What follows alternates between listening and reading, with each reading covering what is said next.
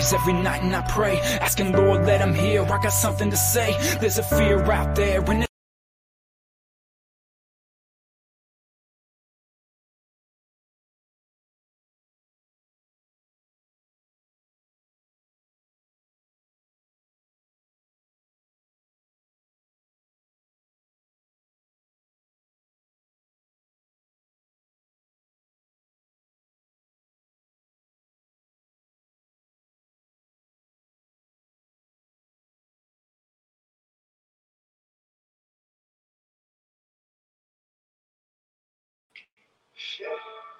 Yeah, girl. So, yes, we're live. Live.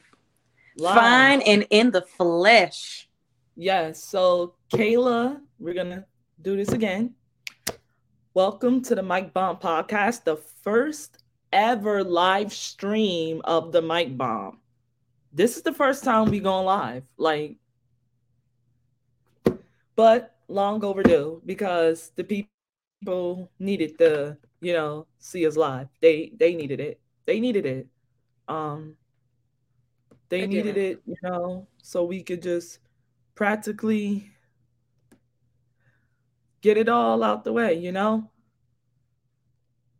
Oh, So is yes. everybody? I don't. Yeah. Okay. Oh, we got Right, ourselves together. right, Yes. No. So as we said, we're live. We're fine and in the flesh. So you can hear everything that's happening on the back end. The only thing that I wish is that you all could interact with us because it gets real right, sometimes. It gets real right, sometimes. right. So the We dialogue is got important. But let's get to it. right. So yeah, let's get to it. It was a crazy weekend for the NFL playoffs. But I'm pretty sure with our predictions, we kind of saw certain results coming, but not in the way that they came.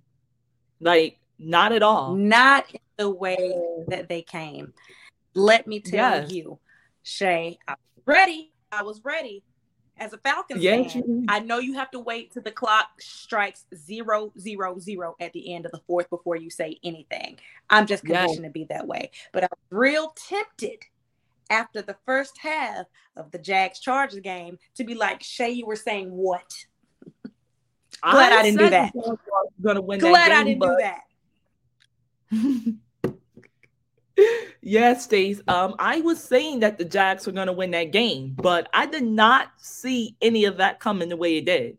I really did not see it coming. Like, really? You know, Yeah. not that way. Like That when a was an epic. I mean, I have, if you happen to follow me on IG, you see I already said it there, but I have always called the Chargers Falcons West. Like yeah, every season. It's every season. And it's just like you want to cheer the Chargers. You expect better from the Chargers, right, but it's right. always the same result. And shout out to that Chargers fan that lost a milli on the game Yeah, because he bet for the Chargers. Up while they were up 27-0, put him on the game. Talk right. about Yeah, yeah. It's just it's weird to me because I don't know how to even do this. Oh, Stace girl, we freezing up on live, man. But Are yeah, we? the world need to see that beautiful face. But yes, How Stace. can you tell we're freezing up? It looks like we're all square on my end, or it's just my trash Wi-Fi. It's fine. The Hey, spirit can't stop. The evil spirits can't hey, stop it the can't show. stop it. That's They hear you, so they gon' they hear you, they gonna feel you. But yes, that Chargers game, okay. I'm not shocked with the result of the game because I picked the Jags. If you guys listen to the podcast, you heard, well, I'm not sure about Kayla because I think she picked the Chargers because she's a Colts fan. mm-hmm. But if you heard me and Stace, we picked the Jaguars. Stace didn't believe in the Chargers, and me, it's not that I didn't believe in the Chargers. It was just straight up. I just feel it was Jacksonville's time. They No, were playing I exceptional picked the football. You picked the Chargers? I picked the Chargers. I said the Jags were going to do well, but they're young and inexperienced. inexperience, and I felt experience. Yeah. You did say that. You did say that. Yes, I do. Did say that. You did say that. Okay, so it's just straight like this. I say, well, guess what then? Then I guess it's me on my own ally on this one then. I picked the Jaguars. But I did start backpedaling on my pick though when I pretty much seen with my own two eyes how that game was going to go or how I thought the game was going to go. But Trevor Lawrence said, not today, not me, not today, not in this stadium. And that's just that. Kayla has finally joined us. Hi, friends. Yes, so we're now live with all three men. Awesome. So yeah, Kayla, we just started tapping in, pretty much getting you caught up. We're now chopping it up about the Jags and the Chargers game because that game was absurd. Like that game to me stood out the most in the wild card because the way it happened, not only because who won the game was that, and how excited and how much needed that was for the city of Jacksonville, but it's just the collapse of the Chargers. And, yes. Yeah. Like I said, I stood on my own island. I thought me and Sace both picked the Jags, but no, I stand on my own island, and I'm glad I did because I picked the Jacksonville Jaguars to win that game because, like I said, they're young, they're fast, they're healthy, they're on a hot streak, they're playing exceptional football on both sides of the ball. And the crazy thing about it is Trevor Lawrence, though, is the first ever quarterback, if I'm not mistaken, in NFL history to have 5 turnovers. 5. And straight like this, win the game. So everything of life football said they should have lost the game. Yes. That's like the Chargers defense, right?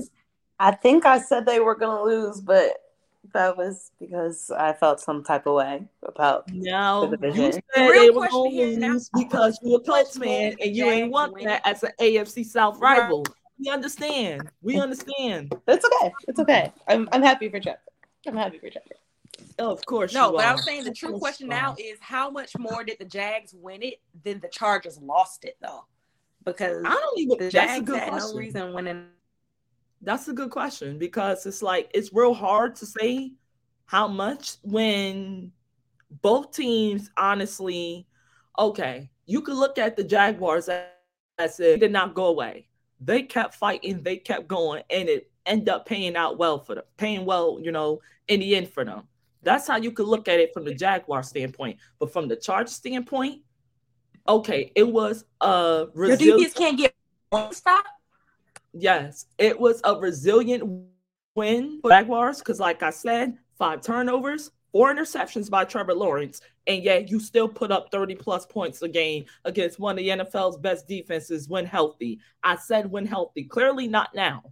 But from the Chargers standpoint, you did give up 30 points to a team had,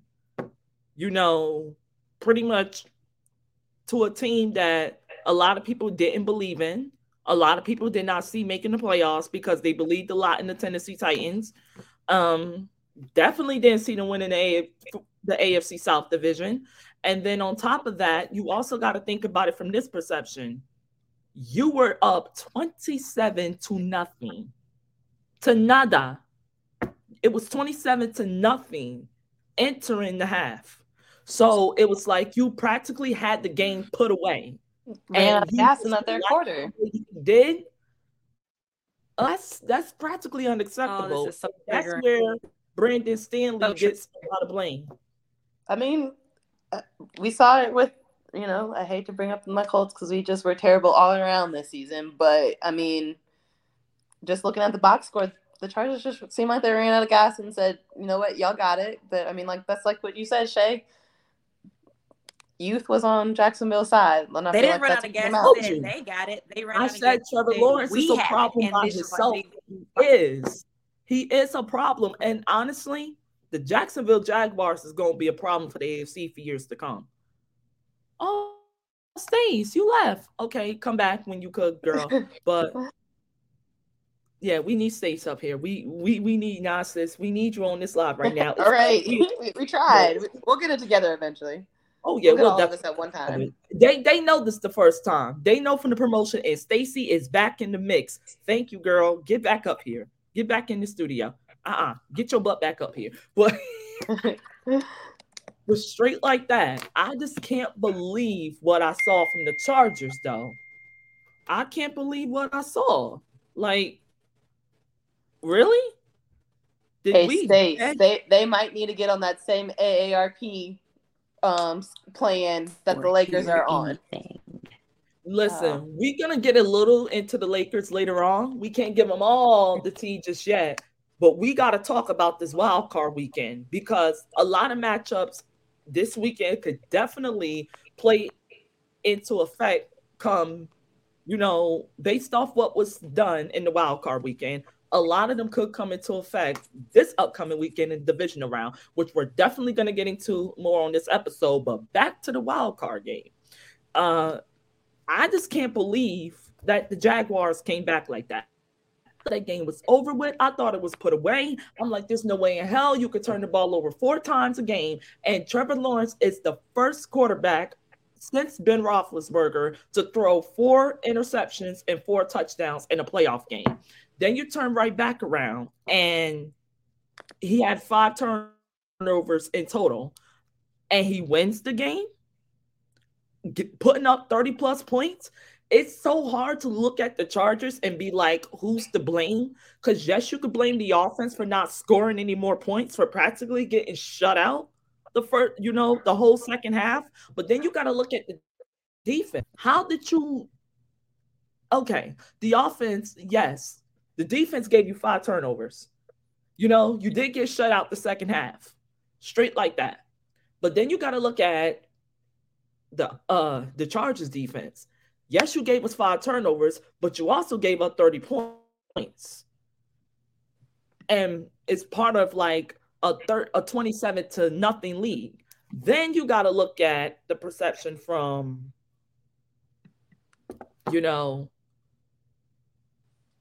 the coaching. It's hard who to put blame for, but I'm definitely blaming Brandon Staley for the collapse overall because this is your team. You got to coach all 4 quarters. Yeah. And then I do got to put blame on the Chargers defense because you gave up 30 points in one half. You gave up more points than your offense produced, even though you did have 5 turnovers. But I also got to look at it's the whole team at this rate because you can easily point, you guys got shut out in one half.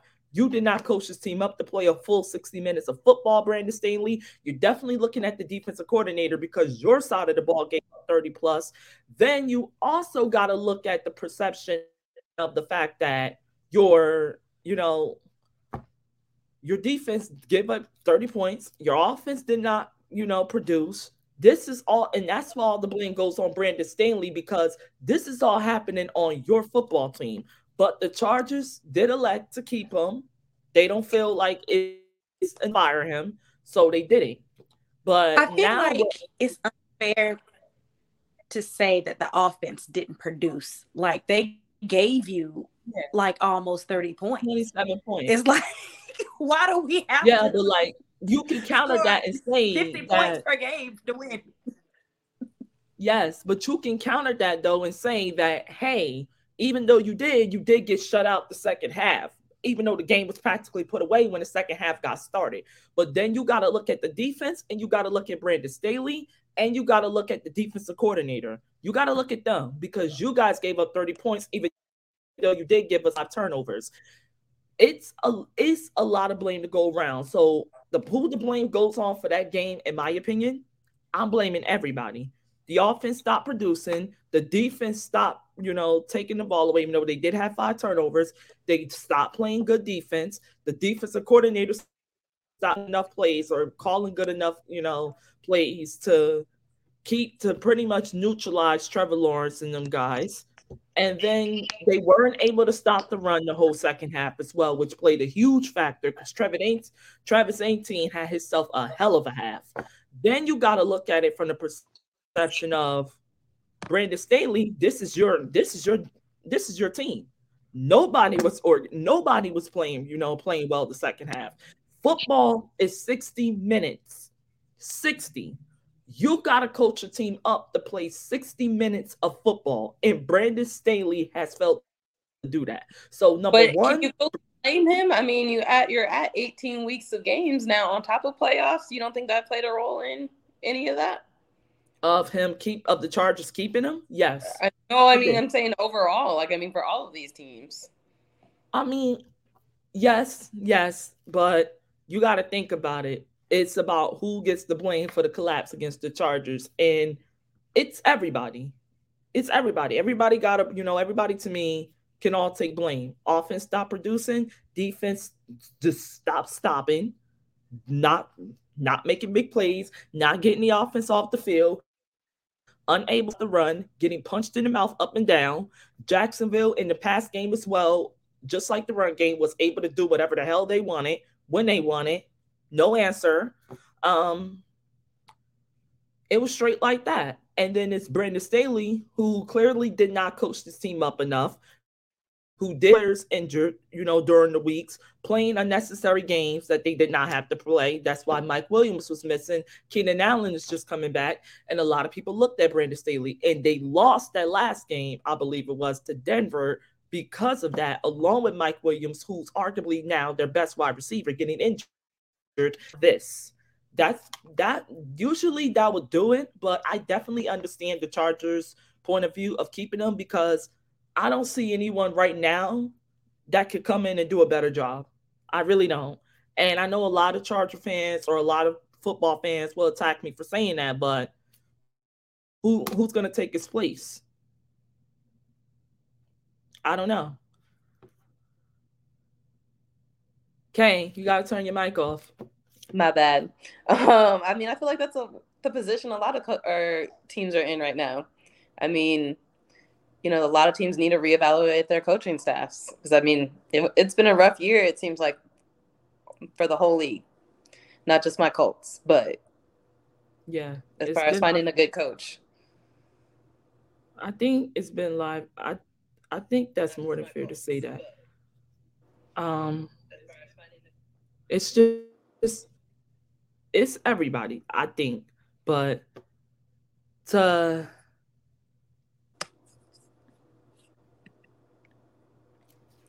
right. Stacy's finally back, but we're gonna get it together. We got this.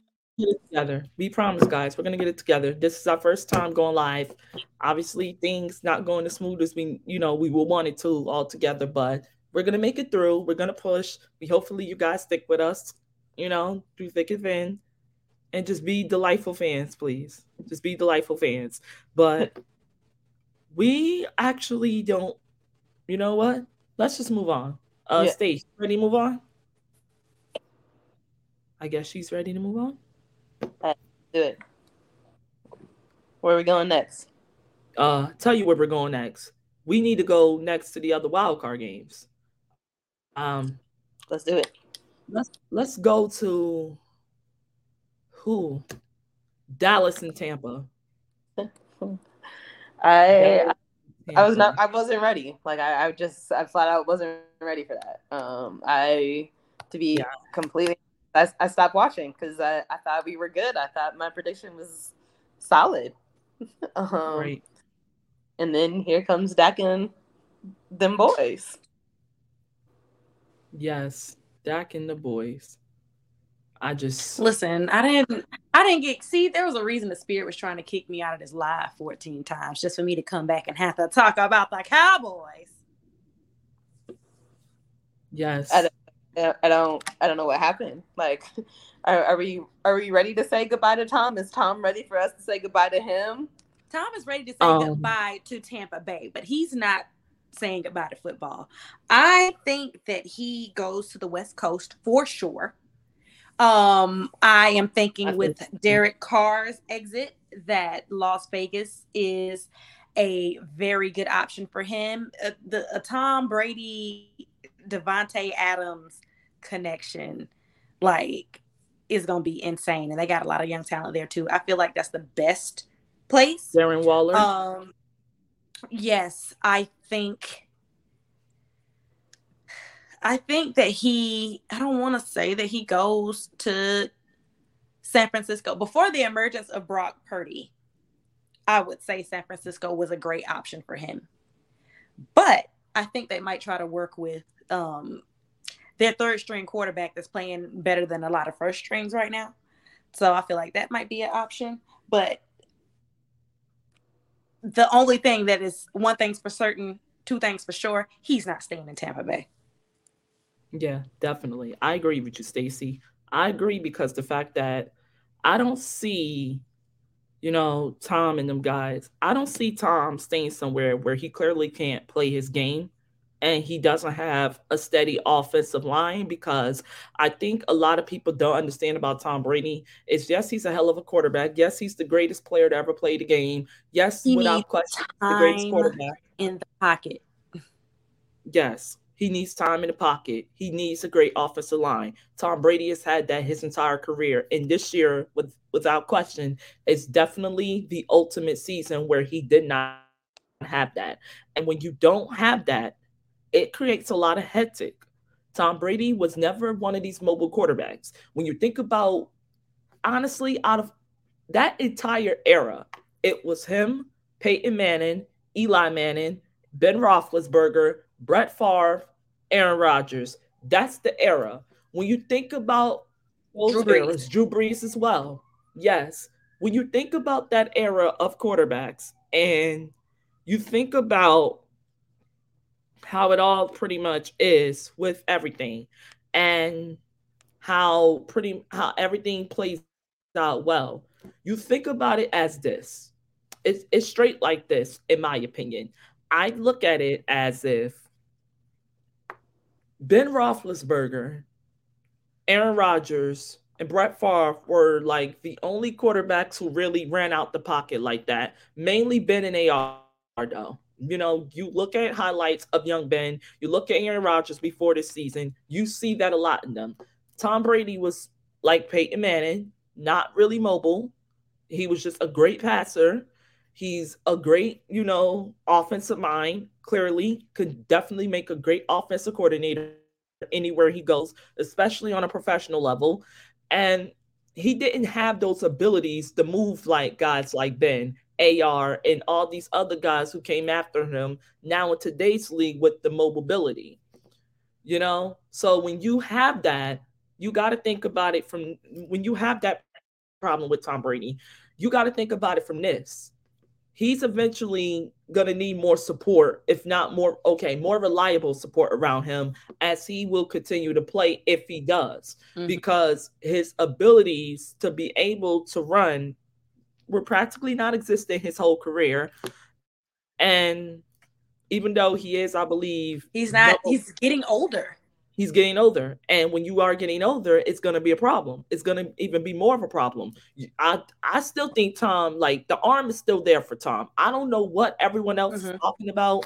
I need everyone to stop talking about Tom Brady with his mobility like he was a Ben Roethlisberger, because we both know those are two whole different players, different styles and everything. The mobility part was a better argument with Ben because we're used to seeing Ben shrug off tackles, throw the ball down the field, run for yardage and things like that. But as he got older, that started to get limited. That was a better argument. But Tom Brady was never that type of quarterback. Brady has always been an in-pocket passer. He's always been a quarterback that sat in the pocket, waited for things to get open, because he had the offensive line his entire career that was able to allow him to do that. But when you don't, and when you do things like that, it becomes problem. When you're not able to do things like that, correct me, it becomes problematic for Tom Brady, because now it's going to force him to have to play a game that he's never played in over 21 years of playing football. This is his 22nd, 23rd season in the league. He's been playing almost as long as I've been born. That is damn near 24 years in this league. But I Because mean, I I guess was born in 99. He came 2000 straight like that. And he sit his first year? Maybe, maybe not. But I know 2001, the Pats went on that Super Bowl run, and the rest is history. But I mean, That's does that pretty much how the life is. that you need to? I mean, not to take anything away from Tom. Like Tom is goated, been goated. Yes. I'm not taking that from him. But do you think that begs the question of, like, if you are a front office of a football team, do you need to start considering not only the longevity of these quarterbacks, but also consider, do you want and or need a mobile quarterback? Like I think it's straight. Teams need mobile quarterbacks now. The game has a mobile quarterback type game. Now, it's evident that Tom Brady has been or is a pocket quarterback and has had great protection because he's still playing 20 years later. You know, you don't see playing more than 10 years in the league mobile quarterbacks because they expose themselves to a lot of punishment. They're taking a lot of hits. They get a lot of injuries throughout their career with that mobility. That's just where it's shifting to. So if you're a front office person, of course you're going to get a mobile quarterback. That's what the game is now. That's how it is. That's how you're going to win games. Look at the Eagles. They finally got in rhythm with Jalen Hurts. He's a mobile quarterback. They're on top of the world right now. But we touched on this last week. As a quarterback, personally, with that information you've been given, are you going to dedicate yourself to fully being a mobile quarterback, knowing that it's literally going to cut your longevity in the league in half and become a hybrid quarterback? Because after Tom Brady retires, being a pocket quarterback only is not going to be an option. That's like obsolete almost at this point. You have to have some sort of mobility, but at the detriment of what? So I feel like that kind of answers that question, because the NFL is a business and they're going to do what's going to get butts in the seat and money and dollars in them pockets. So of course they're going to get a quarterback. Yes. Stace, not to cut you off, says it is and that's how the NFL's always been. It's always been a what have you done for me lately league. But you could definitely argue with Tom Brady. What did the Tampa Bay Buccaneers do for them heading into this year? Because that offensive line is atrocious. And we could actually get more into the coaching as well with Tampa Bay, because they did depart ways with Brush, which is something I feel we're going to get into when we wrap up these other games in the wild card. But slowly but surely, the end of Tom Brady is starting to come. Unlike many football fans, I'm going to be pretty sad about it because it's real hard for me to watch the league now without Big Ben, without, Drew Brees, Phillip Rivers, Eli Manning, the guys that I grew up on, to now having to look at life after Tom Brady. It's going to be hard. It's going to be real hard, even though we're all getting tired of him going Super Bowls, tired of him winning them when he's there or damn near when he's there, but when you see to be able to witness greatness like that motivates you to be like, there's no limits, everyone has his time, but you have to make the most of it. And that's how to sum up Tom Brady's career, regardless of what happens from here on and out, whether he stays another year or whether he calls it quits and go and produce this great deal that he got going on with Fox, which is a $375 million deal for the next 10 years. Or maybe it's more than that, but it's at least that. So he's collecting at least has $37.5 million already waiting for him. And when you have all of that, and when you have all of that on the mat, and you are in the position where you have nothing else to play for, nothing else to prove to anybody, not only in the game of football, but in the sports industry, period. Everyone knows who Tom Brady is. Everyone knows he's the greatest of all time in the quarterback position at this rate, without question. Everyone knows that Tom Brady, anywhere Tom Brady goes, the team will be a threat by default because it's Tom Brady who brings out the best in his players. And unfortunately, he wasn't able to do that this year because the fact that a lot of people, he just didn't have enough pieces around him. The offensive line really wasn't there. The run game was terrible. And honestly, the matchup between him and the Cowboys should have won that game, in which they did, because because Tampa Bay was outmatched. Like Tom Mhm. Brady, Dak Forget Prescott, that I Tampa get what has a people new say about coach. that, but Brady's age come into play. Um, the First year Cowboys coach had at the that. better O line. The Cowboys had the better run game, and to me, Dallas did have the better defense. And you know what they say: a good run game could create a good offense. Defense wins in offense, by the way, wins games. Defense wins championships. And that was the X factor. It's not only scoring enough points to win a game, but having the defense to limit Tom Brady out of all quarterbacks to the amount to the minimum that they did. That creates a lot, that creates a lot of that would create a lot of controversy within the locker room. But that's all I have to say about that. If it is the end of Tom Brady, Tom, it was, even as a Steelers fan, it was awesome watching you play. It was awesome, you to be able to achieve the milestones that you achieve, redefining what the quarterback position is, what greatness is in all sports, not unapologetically being who you are, Brady, the person, the man, the father, and the player. It was great, and I'm gonna get a In little all honesty, emotional I if thought Tom you were Brady about to put retires. husband in too. I don't Yes, know why.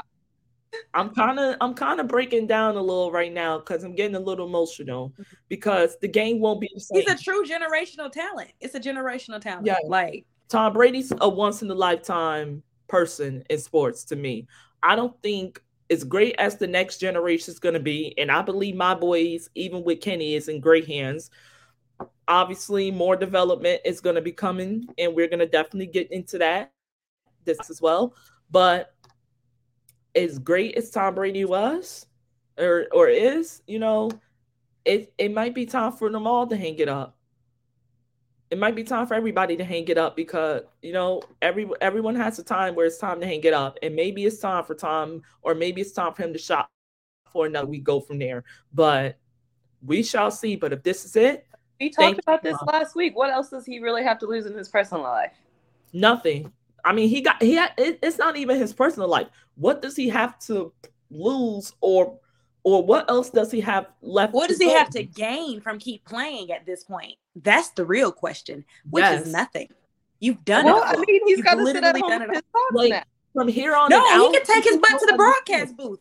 He could still make his life about football without Yes. physically being on He the already field. has he's already has a deal with Fox. He has at least a $375 million deal for a decade worth of a deal, 10 years with Fox. So he's already set for life at the football. They're just waiting for him to retire to join him and them guys in the booth. But I just know Fox is really gonna take over. Fox NFL Sunday is really gonna take over a lot of game days when TB12 hit that booth because a lot of people are looking to hear what he will have to say about the current guys in the league now. A And lot of he's people, because we ain't personable getting enough. and he's funny, which we didn't Yes. know when he was in New England Well, yeah, it's a real strict culture because up they're there. not allowed really to have that much of a personality. They're Hmm. not. And like I said before, I was personally shocked at how funny Peyton Manning is, and even Eli. They both just seem real when they're on the field, but personally, like off of the field when they're doing their thing, like I'm like, I'm entertained by you. I can Yes. continue to do this. Yes, I Oh, definitely side agree. note, quick shout out to Jay Spence. He's been like blowing. Well, there's only 2 comments in there by him, but he's out here interacting with us, so I appreciate him. Oh, there's a chat. Wait a minute. Yeah, Uh, yeah, fancy comment. Yeah, that's why we doing live to hear what the people got to say. But yeah, Tom, great career. Either way, this gonna whether he plays anymore or not, for the first time in over 22 years, if not nearly 23, 24 years, Tom Brady for the rest of his life will be playing with house money when it comes to playing the game of football. Because he's the only player that will play another down if he does with nothing to gain, nothing to lose, or everything to gain and nothing to lose. Straight like that. Because he would have no high expectations. expectations because of his age, lack of mobility that was never there to begin with. And, it's just straight like that. You're Tom Brady. What they going to say? You've lost games before. You lost them again. You've been, you've won championships before, 7 of them. You might win one again. It's, no one can take I think away now he won't quit until I think he refuses to go out unless he goes out on top. If he goes to the Raiders, Jay Spence the King, I 100% agree with you. I don't know if you caught the part earlier where I said he's most likely that's my to the buddy Raiders because it makes more sense. But if he goes there, I think he has all the tools that he needs to take it there with the Raiders if he chooses to go. And I think after he does that, then he might actually wrap it up. Because, I mean, what did they say? What did they say? I forgot which comic it is. You either die a hero or you live long enough to see yourself become a villain. And football's the same thing. Or except for becoming a villain, you live long enough to see yourself be sorry. And you don't want to do that. So he is going to have his moment one more time. And I think against his better judgment, he will go ahead and bow out then gracefully. I think so too. But yeah, congrats to the Dallas Cowboys, though, for advancing. We're gonna get a little more into Dak as we head on. It was a hell of a game for him. He had 5 touchdowns, 1 rushing, 4 throwing. Passing. CeeDee Lamb had a pretty good game. Tony Pollard, had a good game. Ezekiel Elliott is it's digressing, but he's still impactful. And the Cowboys defense is just proving more and more that they're legit, they're real, and they're here to stay. Straight like that. But yeah, we talked about the Bucs and the Cowboys. We talked about let's go with the Dolphins and the Buffalo Bills. That game went to the wire. I mean, but I feel like didn't all of us call this with Buffalo? I feel like all of us agreed on this. That Buffalo was going to win. Yeah. But I don't know. I thought, okay, I expected more from the Bills offense. That I expected. But Miami, if Tua is healthy come next year and he could stay healthy. Yeah. Yeah, we heard you pretty good, girl. Oh, so I just did all of that talking. Oh, wait, what's the last thing you heard me say? Listen. Not what you just said. You gave JJ a shout out.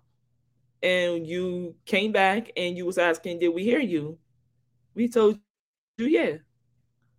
Oh, yeah. So I have been talking and no one has heard anything I said. But the first thing I said is Dallas better enjoy that for the next 4 days because 49 is about to bounce that ass right on up out of here. Bounce that ass 4,000. Anyway, and I also said that. You ain't going to do this, Stacey. And also. Not the hair flip, though. Not about the bill. The hair flip. Because, I mean, that means I stand on it. And I stand on it. And listen, I agree with that take. Now, also, what I was saying. Stacey went out on us again, and I was excited. Well, you had the hair flip and everything. Right. Wait, so you can't hear me now? I can hear you now, but you went out after the hair flip. But we talking about the talking about the Bills and the Dolphins game right now, though. Yeah, I moved on to that. This Wi-Fi shit is so ghetto. Hey, y'all, I'm out in the country. I'm going to drop my Cash App. If y'all want to, help me get Verizon Fios or whoever will come out here to the country because I can't continue to live life this way. Anyway, so at Darn That CJ on IG for details. Please hit me up. Each one, teach one, save a life. Give one, save a life. Anyway, so the Bills, I'm concerned because they almost got beat by a Dolphins team with a 3rd string quarterback. This is the Bills team that we projected to win the Super Bowl. Wait, can you hear me? They still my pick. I'm still picking Buffalo. You want to know why? Because I don't see no one else in the AFC that's capable of stopping them right now. Listen, Josh Allen. Oh, not the Chiefs, but not the NFC. Talk me out. No, the AFC. They're my pick to go to Super Bowl still. You want to know why? This whole damn conference is looking shaky right now. It ain't just the Bills.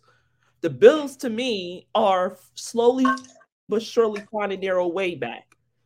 How they looked at the beginning of the season when Josh Allen was taking care of the football better, but he struggled during that game against the Dolphins to take care of the football, and that could cause concern. But I'm gonna say this: I don't see really much in the AFC this year. Team that's really shown me much. Well, Kansas City's shown me what they've been showing me for the past 4 to 5 years. But then you got, then you got the Jaguars. That's all who's showing me more than I thought they had.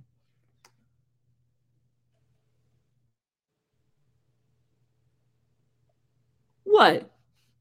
I don't see it in you know who. We ain't gonna mention names up here. And we gonna get into that game after this game.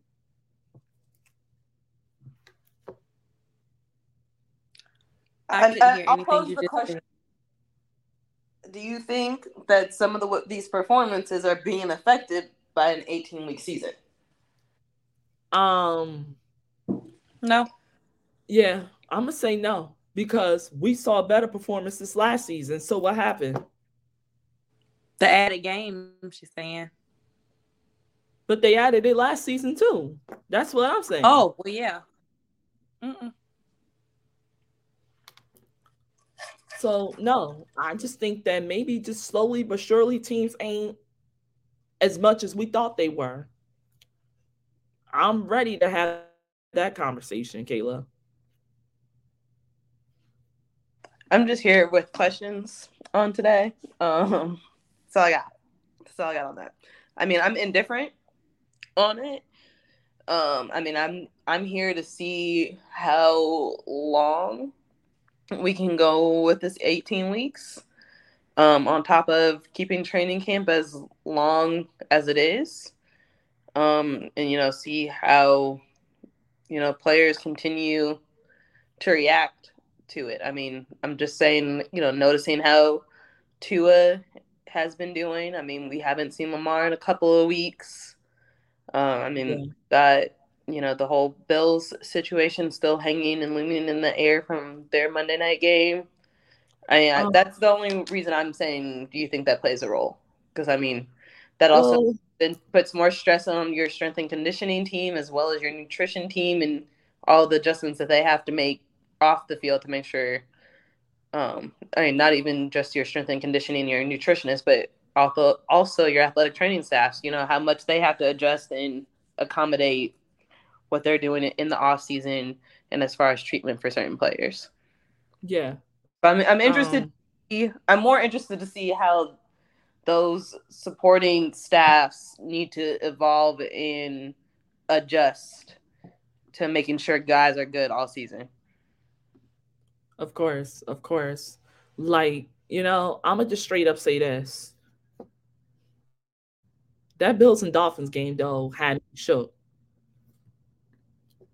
That Bills and Dolphins game definitely had me shook because much better. That Bills and Dolphins game definitely had me shook because I expected the Bills to win that game indefinitely, but I did not expect the Dolphins to put up as big as they put up with practically almost half of their defense injured. Tua being out, offensive line was a little shaky, but what that taught me is how dangerous this Dolphins team can really be if Tua was there. And I think they're gonna have a lot of. And the thing is, they didn't even need Tua that game. Lord McDaniel lost that game for them. Yeah. They were a bad clock management away from winning that game. Yes. Mike McDaniel took them out of it without vice versa Tua, with another AFC team. So that's why I'm like, Bills, you're not saying you haven't been exposed as fakes like the Vikings every year, which we're gonna get to, but it's just like that makes me a little nervous. Just saying. Yeah, it does, but that's divisional games. Divisional games are gonna be extremely close because no one knows you as much as your divisional rivals. And I think the Bills and the Dolphins, especially if Tua stay healthy, is going to be the biggest rival in that division for years to come. It is, in my opinion. Absolutely. And for the record, while we're here, I would like to say I had a great conversation with a dear friend of mine who was a the people, Lord, why did I just draw a blank? The sports the people on the sideline that do the medical person for The trainers? sports. Trainer. He Athletic was a trainers? trainer. Girl, you smart. Anyway, he was a team trainer and everything for the Vikings and the Texans. And I asked him specifically about Tua. And he said if he was in charge of that program, Tua would need to sit a full calendar year. Not for the rest of the season. Not for a month or two. 165 of the good ways. And if that went into the next season, he also after there wouldn't give him a chance. But That's like all I'm you saying. said, well, let me I want y'all to see my face when I say this. But like you said at the top of the show, or at least the top of the show for me, the NFL is a business. It is. That front office don't care about Completely the calendar leave, year and the good Lord's days. They don't care. If Tua is back, that means more tickets sold. That means more money is being spent and in their pockets. Yeah. Yeah. And that's the thing. But any more thoughts on that Bills and Dolphins game before we move on of the Vikings to their upsetting loss versus the Giants? Nah, I'm wrapped on the Bills and the Dolphins. Y'all listen, y'all made it through by the skin of your teeth. Don't waste this opportunity, Bills. Anyway. Please. Y'all my pick Buffalo. I wish JJ was still here because he know I picked them Bills and I'm gonna ride with them. Bills Mafia. But even though I'm a Steelers fan, but I'm Bills Mafia for this postseason. I'm rooting for them because I feel their fans deserve it all. And I'm going to get to more of that when we get down the road for this podcast because there's a lot more to talk about. Like this past Sunday game, I believe it was the New York Giants traveling to Minnesota to take on the Minnesota Vikings. I'm going to say because I was a New Jersey native and because I felt yes. I picked the Giants to win that game. I picked the Giants because I said I did not trust the Vikings defense versus Saquon Barkley, especially that run defense. And I told everybody that Saquon Barkley, when healthy, will be problematic for a lot of defenses in the NFC conference period because outside of the 49ers, everybody's defense has showed me some type of suspect. Everybody's defense. And when you have a player like, Saquon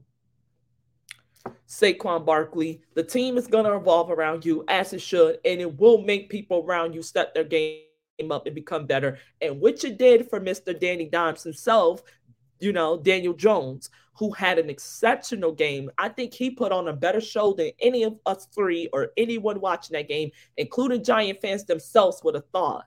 And he had an impressive game. We got to give him some props here. He was, without question, the better quarterback on the football field that Sunday in Minnesota with the least amount of weapons around within talent.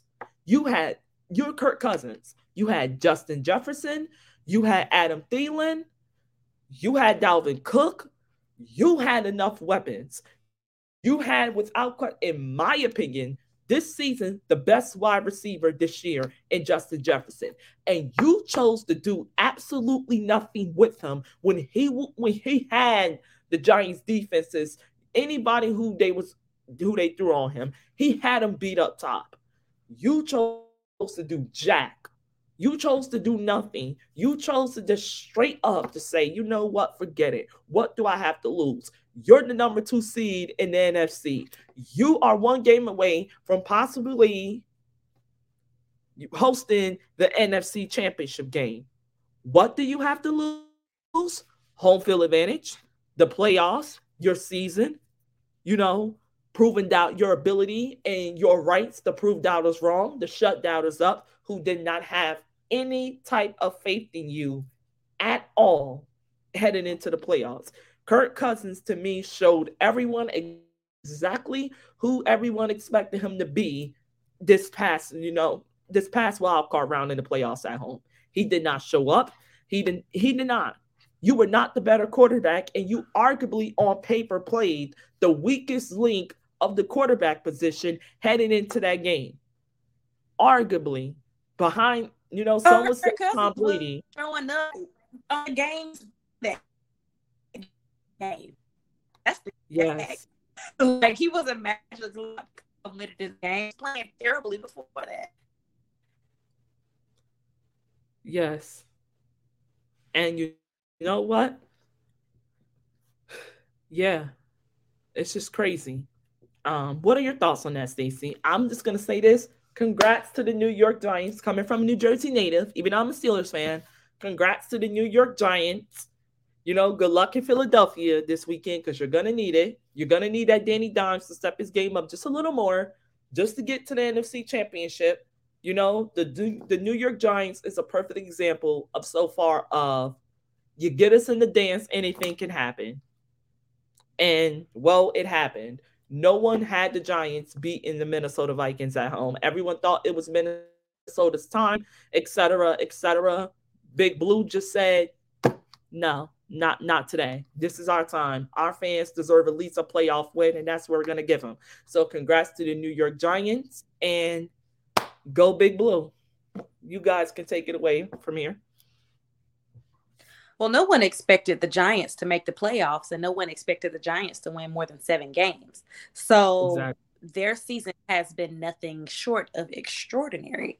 So super kudos to them. I do think that this is where it ends for them, but it's not shameful at all. At all. I am actually excited to see them, to watch them next season, because now you know that they're not to be played with at all. Right. And so that's how I feel about it. I mean, we already knew that the Falcons Lord, that the Vikings, Falcons North, that the Vikings were fugazi anyway. Like, it's our fault for expecting more out of the Vikings. Actually, it's all our fault. I don't even blame the Vikings. I don't blame Kirk Chains. We drunk the Kool-Aid. Kirk got on a plane with some chains on and did a jig up and down the center aisle, and we bought it. And we drunk the Kool-Aid. And now we all looking stupid. State, so are you taking back his invite to the cookout? Is what I'm hearing. Oh, honey, I never invited him. You gotta do more than that to get my invite to the cookout. I work hard on my potato salad. I don't just be handing out invites to the cookout like that. That's that Gen Z stuff. And that grilled chicken. Don't forget no that shade, one. No tea to all the Gen Zers out there. Listen. He can come to the work potluck, but he's not coming to the cookout.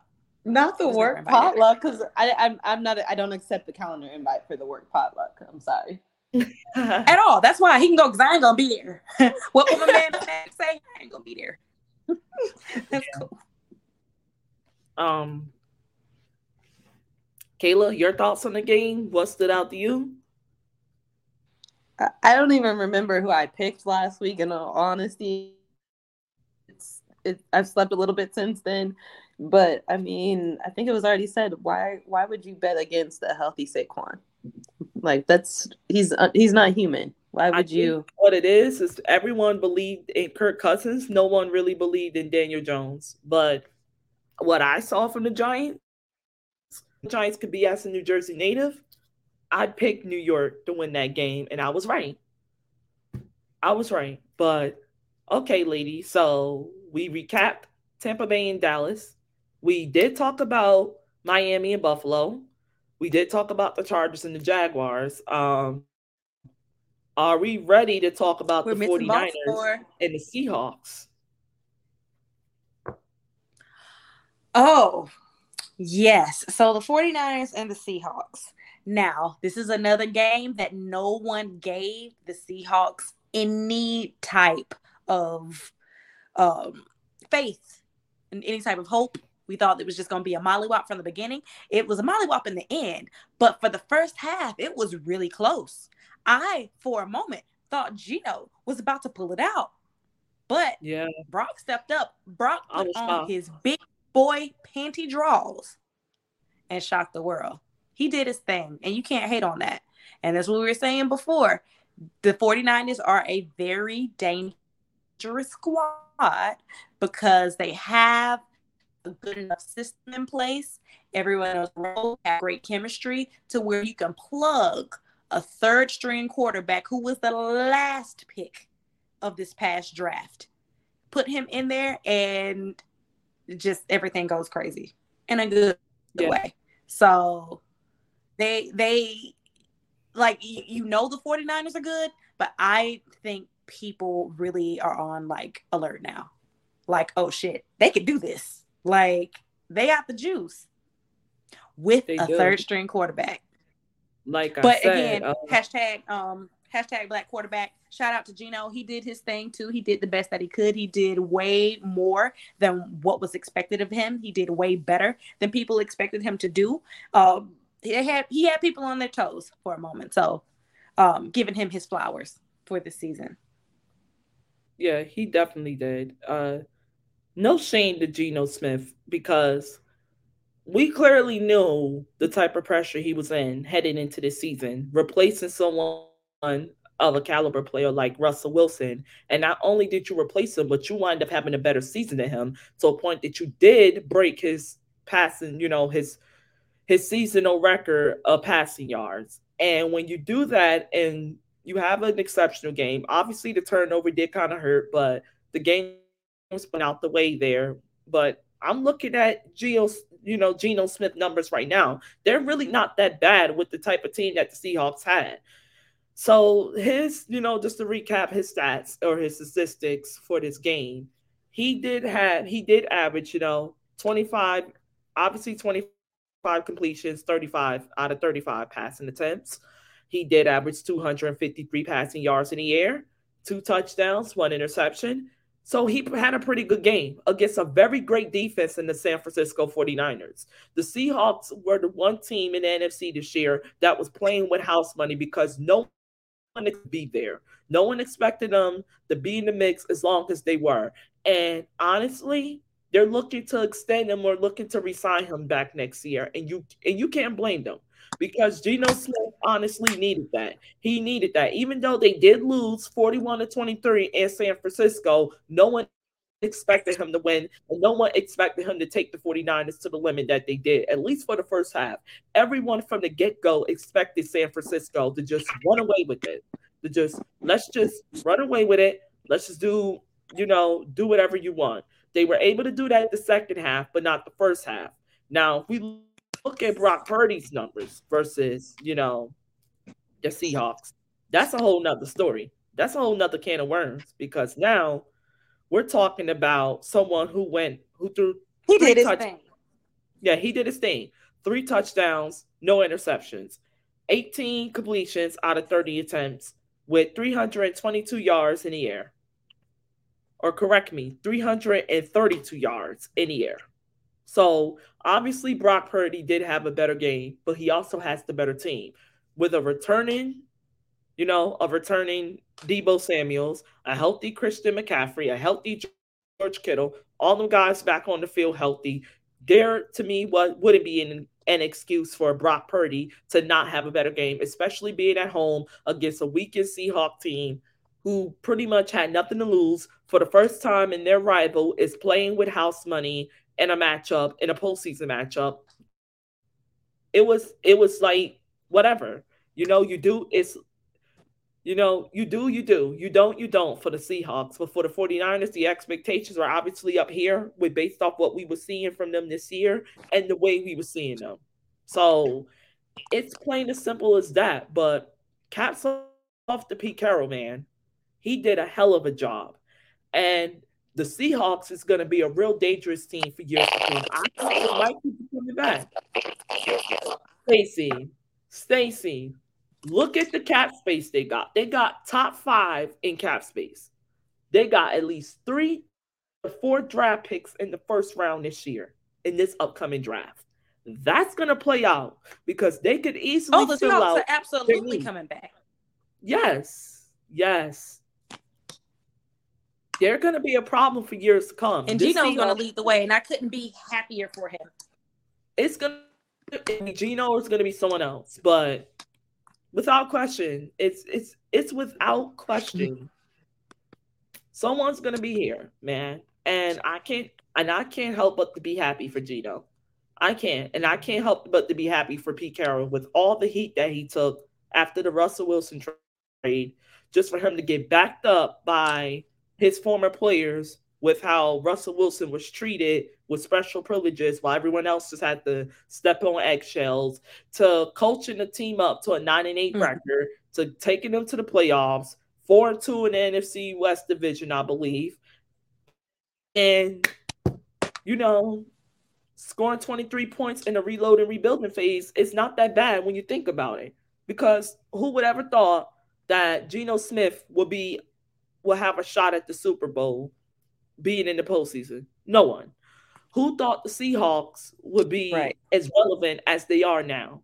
No one. So by default, they exceeded expectations.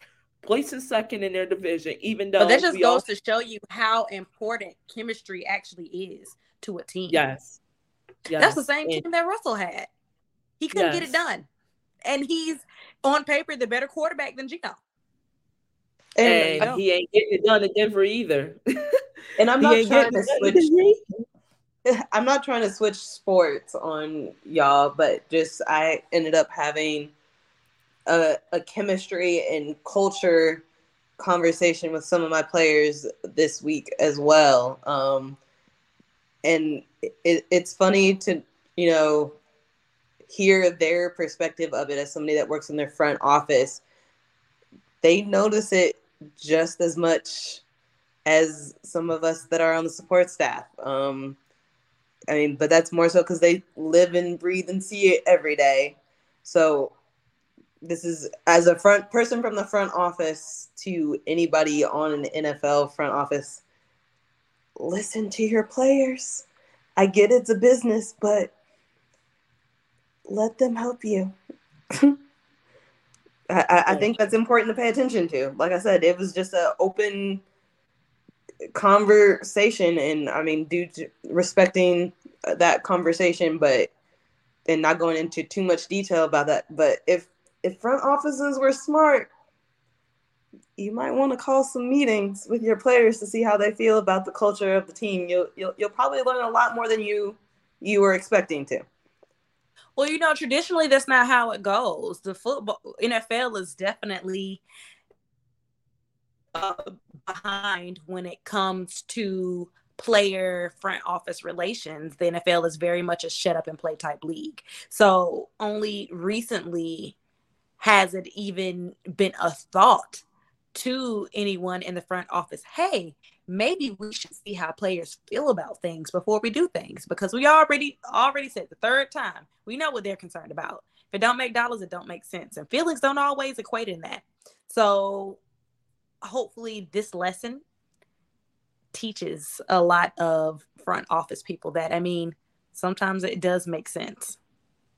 Because now the Broncos and the Seahawks are both looking foolish. Not the Seahawks, the Broncos are looking foolish. Yeah, they are. They really are. I don't even know. Like, Denver's practically, if the Russell Wilson experiment does not work for these next 4 to 5 years, they're screwed. All their draft capital went to the Seahawks. Like, they got 1 draft pick or 2 back from the Miami Dolphins, but you got way bigger problems on this team than Russell Wilson. And you're going to have to find somebody to you might not only be shopping for a new quarterback, you could possibly be out here shopping.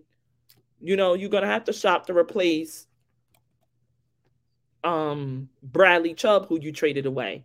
That's going to be problematic. And that's going to be a tall task to fill, because at this rate, if you're the Broncos, you don't know where to go. You really pretty much lost all your pull to even rebuild or do anything, because you're screwed. It's plain. Well, they interviewed Sean Payton, so I guess they're hoping he could help. They better land him, because it's gonna be rough. It's gonna be some couple of dark days or dark years in Denver if this Russell Wilson Yes. experiment does not play out well. But the future is, without question, bright in Seattle. So I'm excited to see the Seahawks next year and see what they're gonna do this offseason. Kayla, any more thoughts before we move on to the final wildcard game? Nope, let's go for it. So, ladies, are we ready to talk about AFC North football? How that game played out? One of the most craziest, the game pretty much sealed from one of the most craziest thoughts or plays that we have ever seen in postseason history, where the Cincinnati Bengals, or I would say the Cincinnati Bengals, defeated the Baltimore Ravens. But you said that with your whole chest, though. Oh, barely. Hey, listen, it is what it is. Where they defeated the Baltimore Ravens 24-17 in Cincinnati to win their second playoff game in 34 seasons at home. Their second home playoff game in 34 seasons. Are we really gonna? Okay. See, I got to think about this. Who are we going to give more credit to? Are we going to give more credit? Because I can't give credit to the Bengals offense for that game. I can't. You shit the bed. But I could give credit, though. I can't give credit to the Ravens offense because you cost your team the game. So now the ultimate question is, are we going to look at John Harbaugh? Or are we going to look at the Bengals defense for playing exceptional football, even though giving up 17 points to a backup quarterback? But whatever happens, AFC North football, are we going to give their defense the credit for that game? Or are we just going to give the credibility, the credibility to the Ravens for their utter stupidity, arrogance and stupidity, not giving Jacob Dobbins the damn football when he was playing exceptional. Him nor Gus Edwards got the damn football the last few plays of those drives and did not get it when you were at the damn 2-yard line against a top 7 defensive line in the Cincinnati Bengals, aka the Cincinnati Bengals. What the hell were the Ravens thinking? Why would you put a backup quarterback in that position? Tyler Huntley, yes, he was wrong for not going underneath like he was supposed to in the quarterback sneak. But why are you quarterbacks sneaking it 2 yards away from the damn end zone when you had Gus Edwards, J.K. Dobbins, all sitting right there punishing this Bengals defense? Punishing them. You had Cincinnati where you wanted them, and you just blew it off of stupidity. Then look at John Harbaugh and his clock management. Thank God it sucks as a Steeler fan that they grew a brain and fired Greg Roman, their offensive coordinator. But it was time for them to fire him because you're just a damn mess. His play calling was just a hot mess. And I think people like him is what saved Matt Canada's job, which is what we're going to get into more down the road. But are we ready to talk about the fact the gag is what, can you hear me? Yeah, we can hear you well, Stace. I don't know who I'm going to give more credit to, the Bengals front 7 or the Ravens stupidity. I don't know. I'm shocked that the game. Well, no, because the gag is the Ravens almost won the game. Like they were maybe 3 or 4 inches away from losing the game. And and this is my interpretation of that Hail Mary play.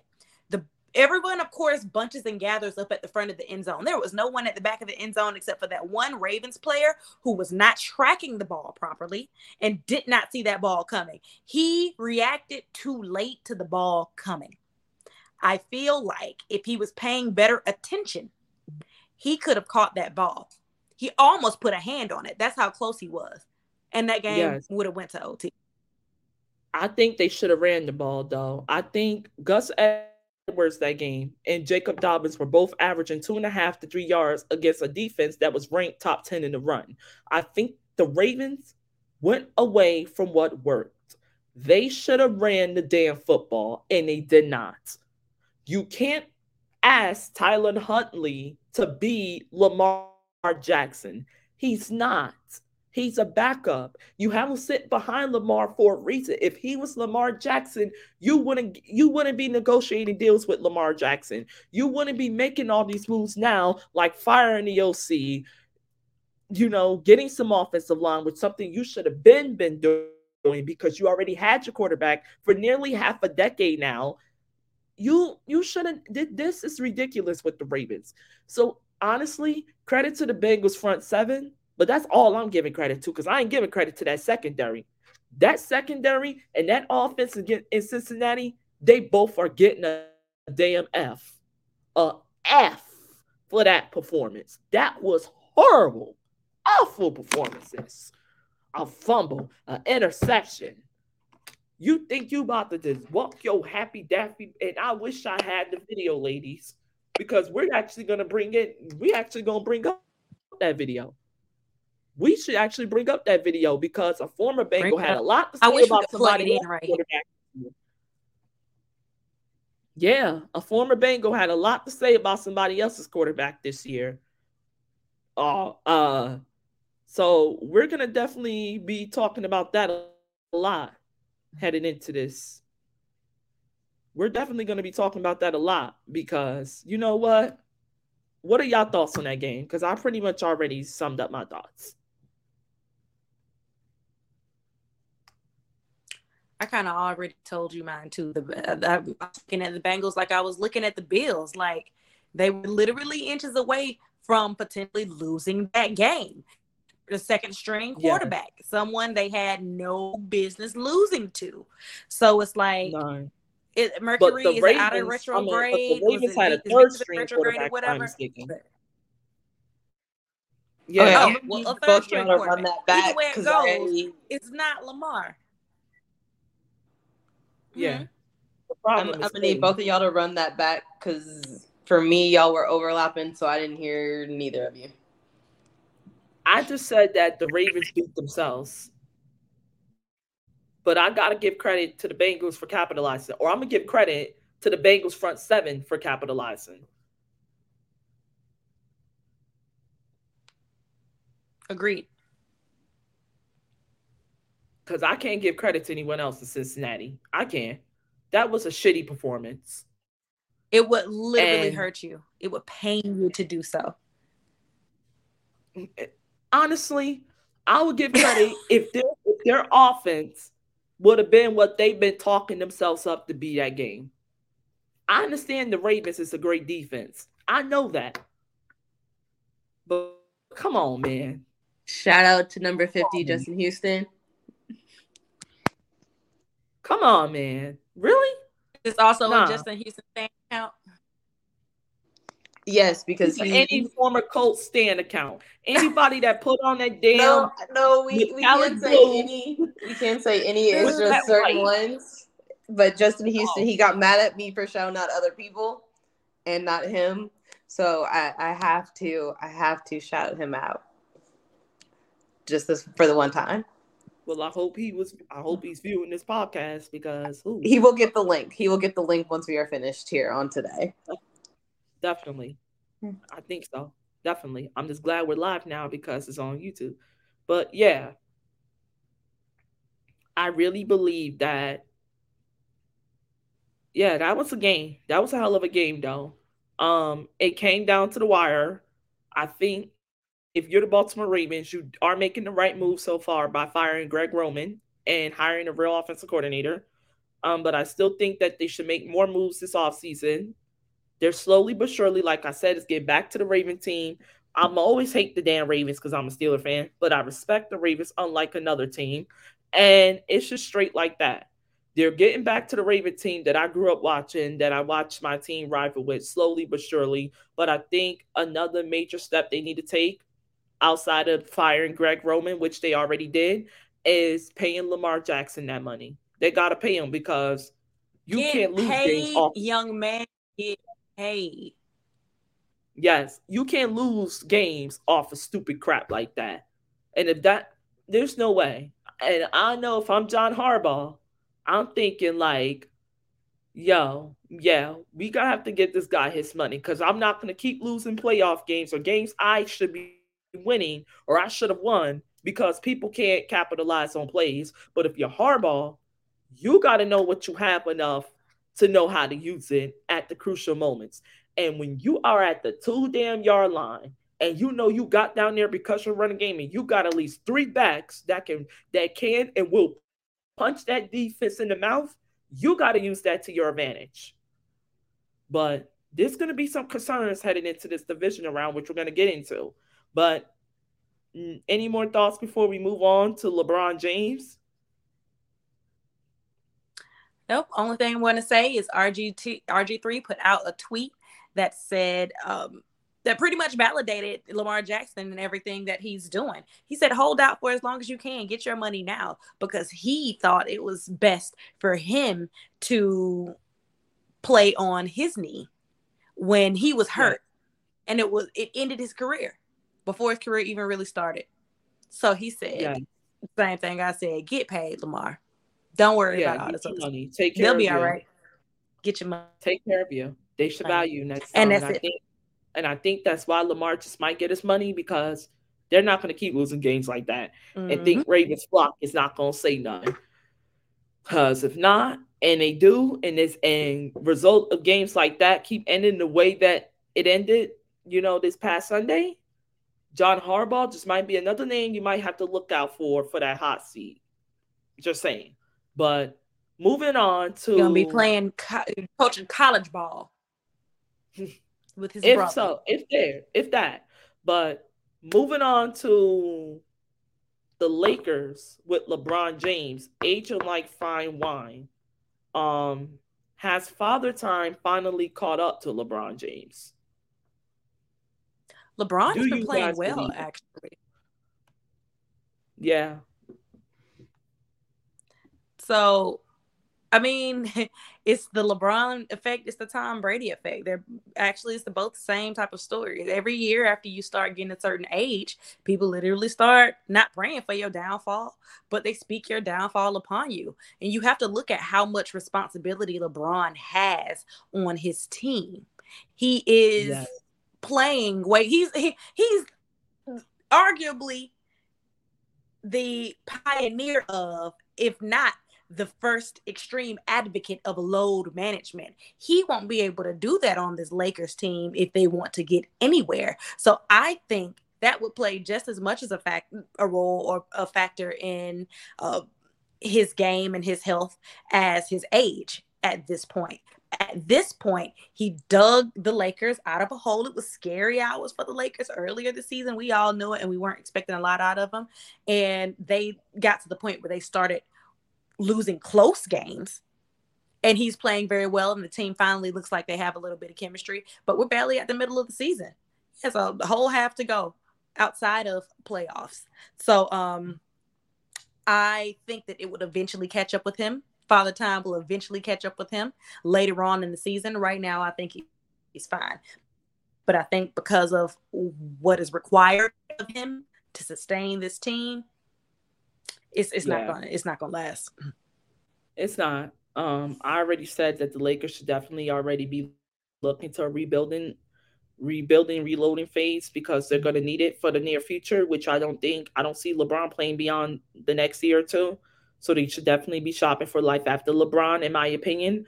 I'ma just say that LeBron James is though aging like fine wine, like many would say. Father Time is not caught up to him yet, but it's definitely coming sooner rather than later, without question. I just think that, it's going to catch up to him eventually, because the lack of depth that the Lakers have as a team is just not there, not enough for him, not enough for it to not catch up to him. That's if he stays in LA. And yeah, that's really what I think. But the time for that is, without question, not now. Kayla, any thoughts before we move on? I mean, I'm looking at the game leaders for this game against the Kings the other day, and for the Lakers, it's him. 32 points, 8 rebounds, and 9 assists. And not that I'm not saying that to disagree with you, Shay, about, Father Time catching up with him, because Bron just turned 38 not too long ago. But I mean, I'm also looking at it from a standpoint of how old is Tom? 40 plus, and he's playing a more aggressive sport of, having people come at you at 300 pounds and tackling you.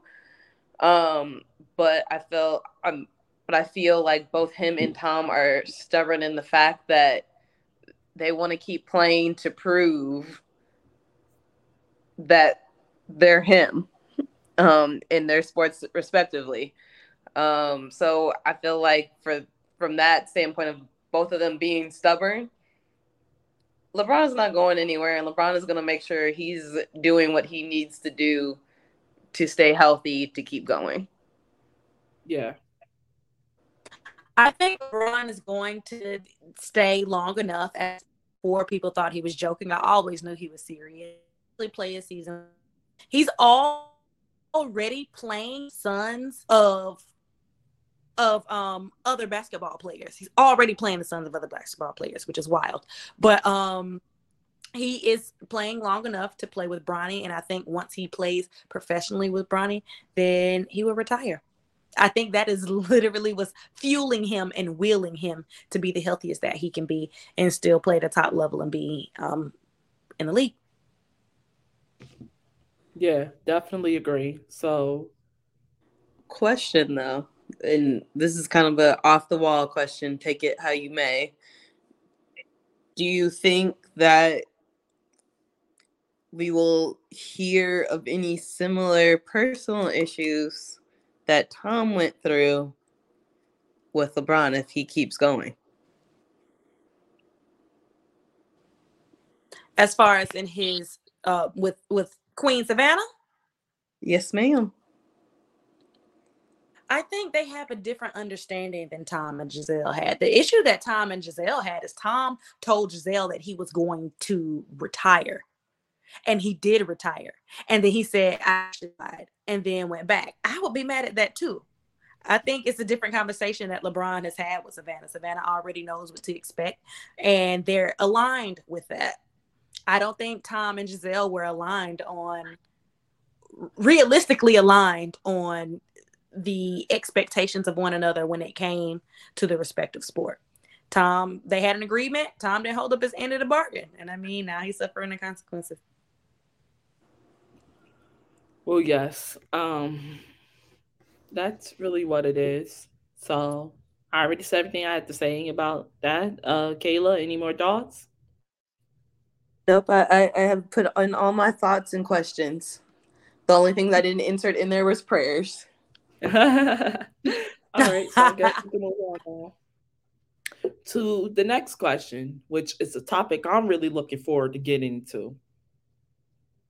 The damn Steelers, and I really hope I really hope the people watch right now, Steelers fans, because I know the next question is going to be is what are my thoughts on the Steelers bringing back OC Matt Canada?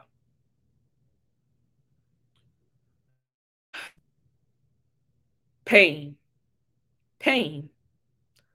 I don't know what the hell the Pittsburgh Steelers are out here smoking, bringing that guy out of everyone back. Terrell Austin, I understand. First year, new defense, new system, injuries in and out because of the deficiencies of the offense being on the field too much. As a defense, it being Brian Flores first year as the assistant defensive coach, it could definitely be a little rocky, but the Steelers defense has showed strides when healthy, when not healthy, without question.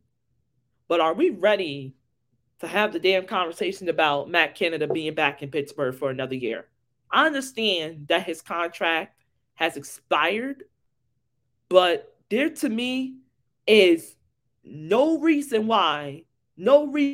in hell why Matt Canada should be brought back. What's the purpose of that? what is really the damn purpose of Matt Canada being back there? What's the purpose of that? Let me give y'all some statistics. You're 25th in rushing yards this year. Even though Najee Harris averaged 1,000 yards, over 1,000 yards for the second consecutive season.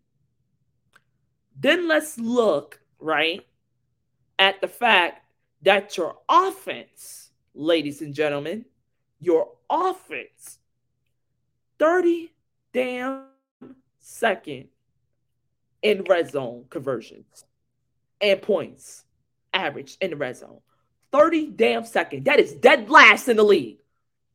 Then let's look at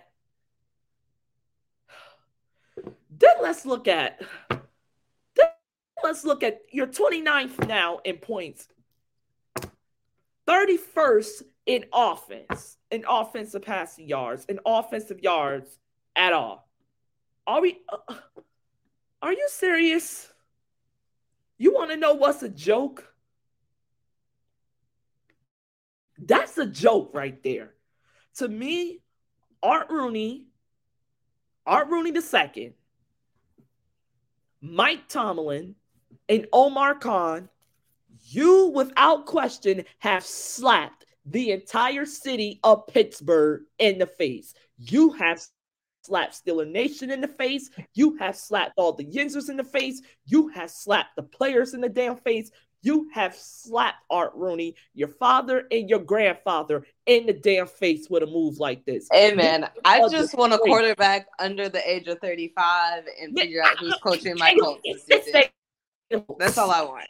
That's all I want. Ain't about your coach.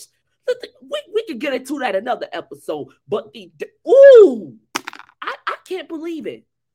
I'm pissed off and I'm disgusted, but I can't say I'm surprised because the Steelers don't know how. Art Rooney just doesn't understand when and how to rip the damn bandage off before it's too late.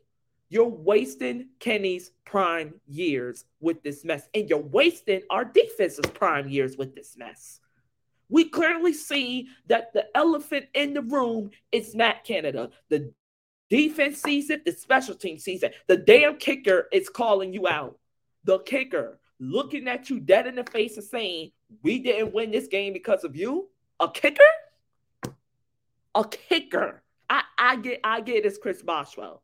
I understand that. Trust me, Steeler Nation. I understand that it's Matt. I understand that. I understand Chris Boswell, to me, the second best kicker in football behind Justin Tucker. Without question. I'm not just going off of one season. I'm going off of consecutive seasons. Tucker's the only one who I feel that can give Boswell a run for his money. I understand that. But the fact that that's the first time in my life as a Steeler fan that a kicker is looking the offensive coordinator dead in the face after he was celebrating with the players saying, we did not win this game because of you, right there tell me everything I need to know. You had your former quarterback, Ben Roethlisberger, on a podcast calling out the system in Pittsburgh at the beginning of the season when he was defending Mitchell Trubisky, even though Trubisky being benched for Pickett is the best damn move. It's the best damn move the Steelers have made so far since extending Minka this offseason. Then let's look Well, Shay, Ryan Platt says, blame the Rooneys. They don't want to pay someone to sit at home. Trey Flocka says, as long as we got Kenny, we'll be okay. Just pull the I can't hear you card and call his own plays. I agree. Thanks, Ryan and Trey. I agree. I definitely agree with them. Those are my guys. You know, them. I understand where they're coming from, but we need a real offensive coordinator.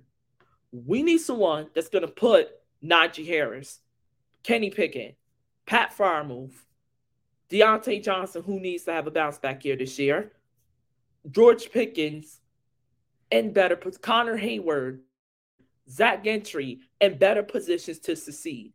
And you cannot succeed in the pass-happy league nowadays with the same bullshit 3 to 5 freaking plays every single down, every single game, over and over and over again. It's not happening. It doesn't work like that. If you are the Pittsburgh Steelers and you are seriously the Pittsburgh Steelers that we know and love, you would have not kept Canada there another year. No, you know what? I'm gonna just before I hand it off to you two ladies, I'm gonna just say this, and this is going to everyone in that Steeler locker room on the offense. Defense, right now, you get a pass from me, so you're excluded from this. But this is going to Mike Tomlin. This is going to Art Rooney. This is going to Omar Khan. This is going to Najee Harris. This is going to Kenny Pickett. This is going to Deontay Johnson, George Pickens, Pat Freiermuth, all of you. If I do not see 21 or more points on that board this year with 11 plus wins with that schedule and that defense that you got to back you up, I am without question, without any filter, I am letting everybody ass have it from the top down. Everyone's getting it this year. Every damn soul in that organization. Everyone's having it this year. You two can take it. Wait, what are we taking? Matt Canada being that's embarrassing, Kayla. Look, I just didn't know where you wanted me to handle this because, like I said, I'm just more concerned if the Colts have a coaching staff next year, and if our quarterback is going to be under 35. Take Matt Canada because I mean it. I'm good. Everybody ass have it next year. I don't want those problems. Everyone love him. Everyone believe in him. Everyone wants him back. Everybody's at it. Everybody's ass have it. Everyone will be held to accountability on all standards. All of them. Go on, Stacy. Is she still there?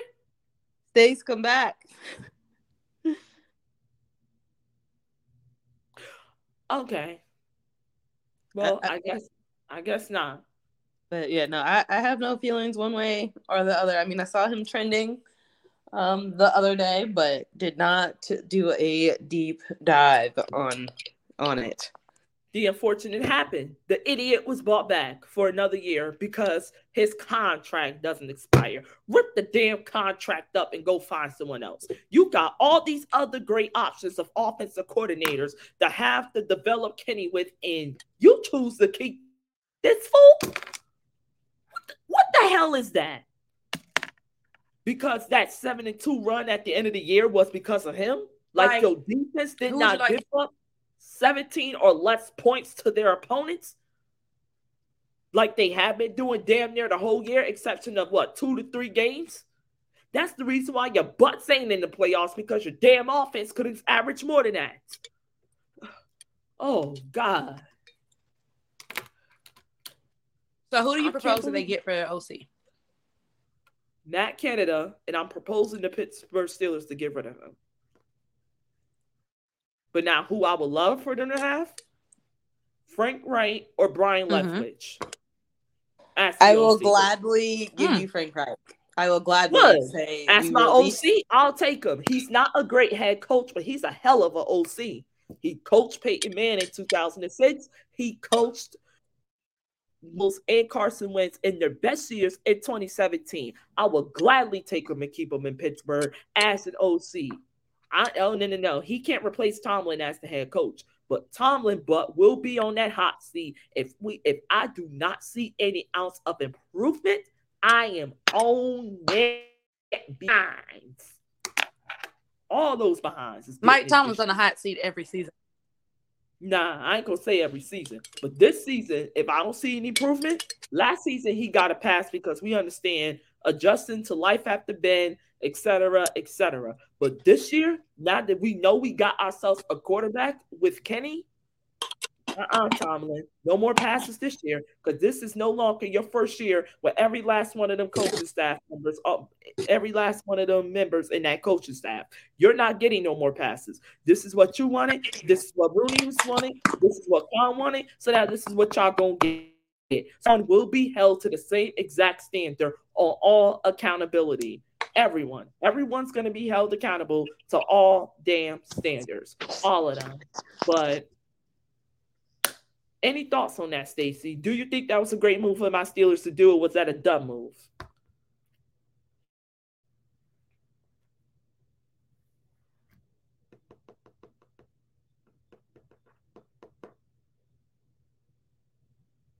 Okay, no thoughts? All right, time to move on now to the final topic of this podcast, which will be preview of the NFL playoffs, the divisional round. Now things are about to get spicy because we got 4 games left until practically the big one, the conference championship game, and then it's the Super Bowl 2 weeks after that. So we could kick it off right now because talking about the matchup with the Jacksonville Jaguars will be traveling to Arrowhead to take on Patrick Mahomes, the number 1 seed, the Kansas City Chiefs. I think, in my opinion, that game is going to be closer than a lot of people think. I think I'm going with a 3-point deficit. I have not yet picked the winner because I really think the Jags can upset the Chiefs. But on the flip side of it, I don't see it happening because I don't think their offense is experienced enough to keep up with Patrick Mahomes. So that game can be 50-50 in my opinion. But I do think that we're going to really find out a lot more of who Trevor Lawrence is as a quarterback in the big stage, as he will have a big challenge for himself going up against Patrick Mahomes in Arrowhead with Travis Kelce and them guys. What are your thoughts on that game? I am going to say this is not a AFC rival opinion. I just don't think Trevor has the experience yet to, be able to handle going into Arrowhead in this big of a game. So I'm going to have to give it to Kansas City. Okay, I understand because the lack of experience, Kansas City's experience without question does come into play. It does. I definitely can understand that, and I definitely see that. Stacey, if you're still there, what is your thoughts? Yes, I am. And I've already picked the Chiefs to go to the Super Bowl. So you already know how I feel about it. They're going to win this game. Okay. It's going to You be a think good so? one. It's going to be a great game. All I these think so matchups too. that are happening this weekend are going to be great matchups. Now, this is going to be a good game. And I'm not going to say it's going to be a breeze for them or that it's going to be easy. But yeah, they're I going to don't come think out with a Jacksonville's W. defense is going to make it easy for Kansas City, in my opinion. Right. And I honestly think that the Chiefs may slightly underestimate them a little bit, which is going to give the Jags a little bit more of an edge. I'm pretty sure they weren't even preparing to play the Jags after looking at the matchup between the Jaguars and I already forgot who and the Chargers. I think they were already prepping to play the Chargers, to be completely honest. So maybe the Jags can use that as a little bit of not only fuel for them, but to their advantage. But it's gonna be closer than people think. But the Chiefs gonna come out with the win. Agree. I definitely agree.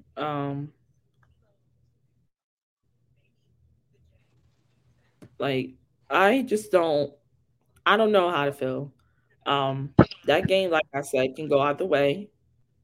That game can definitely, the Jaguars can definitely upset people, can definitely Kansas City this year or this upcoming Saturday. So I'm gonna leave that game alone because it depends on what Jaguars defense is gonna show up, what Juju Smith Schuster is gonna show up, and what Chiefs defense is gonna against Trevor Lawrence and them guys and Trevor's same team. You know, but I'm expecting a 3-point deficit. And actually, I'm not going to leave that game alone. Um, we might just get something different this year. We might get, the Jags and another team, which I look forward to, or we might just get a rematch of 2020. So that's where I'm going to just leave that. So I'm going to have my pick when I post our picks this this weekend. So as a matter of fact, remind me to actually type and write our picks down because we're gonna need it for this. So you both are picking Kansas City. I'm up in the air about it right now. So we know game one is Kansas City. Um, let's go to the next game now because we pretty much covered that. To the New York Giants traveling to the Philadelphia Eagles. I got Philly. Philly.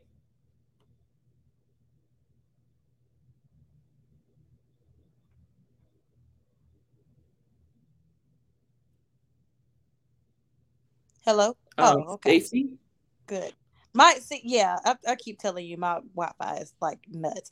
But of course, Philadelphia, again, as I said before, it's going to be another good game. And a lot of eyes are going to be on Jalen Hurts because we know that he actually is hurt, still hurt.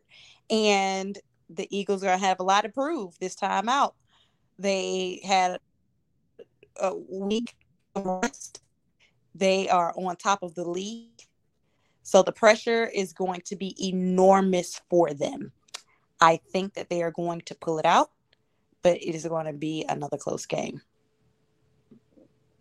Okay, so I guess you could call me a little biased here, but from a realist standpoint, I'm gonna go with the Giants to win this game. I think if we get an upset this weekend, I got Big Blue over Philadelphia. I think Saquon Barkley is bound for another big divisional game. I like how the Giants defense played against the Eagles the last time they matched up. They took Philadelphia to its limits. I think if they get them again, they could definitely get the Eagle. They could definitely get the Eagles. Where they don't see it coming at home in Philadelphia. I truly believe that they will find ways to stop AJ Brown because if they don't, then they're in trouble. And obviously, I'll be up here to admit that I was wrong with it because that's exactly how the Giants are going to look if they don't find like some type of strategy to stop AJ Brown first, Devontae Smith second, obviously Miles Sanders third. Because the run game could definitely be problematic for opposing defenses. But I think the Giants defense has enough to stop and neutralize Jalen Hurts, neutralize his mobility, which could lead to, AJ Brown and Devontae Smith both being neutralized because Jalen won't be able to see the field outside, inside the pocket as strong as he is, as strong as he does, or as well as he does, correct me, outside of the pocket. So I'm definitely going to pick the Giants to win this game. I'm picking them at pick this week. And yeah, that's my pick. So 2-1 ratio here so far. Now let's go to Sunday's game.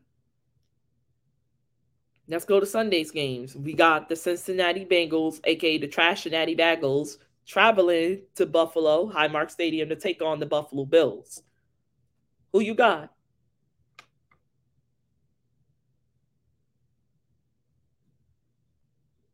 Kayla? Stacy? I'm not ready to give up on the Bengals yet, or not the Bengals. The Bills yet. So I'm gonna go with the Bills here. All right, who you picking? Stace? Oh, I was talking. I guess you couldn't hear. I'm like, this is going to be a really good one, only because these are the two teams that barely squeaked by with a win last week. So I'm interested to see what adjustments they are going to make this week for each other, and they're two powerhouse teams. I know that you particularly don't care for the Jungle Cats, but they are a powerhouse team. I think the Bills, though, they're going to pull this out. You think the Bengals are going to win? No, I said I think the Bills are going to pull this out. Yeah. Okay.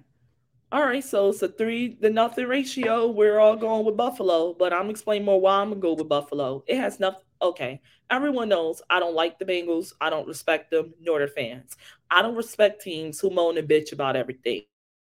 I didn't like their performance against the Ravens at all last Sunday. And I cannot see them coming into Buffalo with all that the Bills had to hear from them behind the DeMar Hamlin situation, being there was Bills Mafia, practically calling Sean McDermott out because he did not stand up enough for Zach Taylor, even through his own shit with his own players, practically damn near losing their life. I think, honestly, this game might not be as close as people think. I really think that.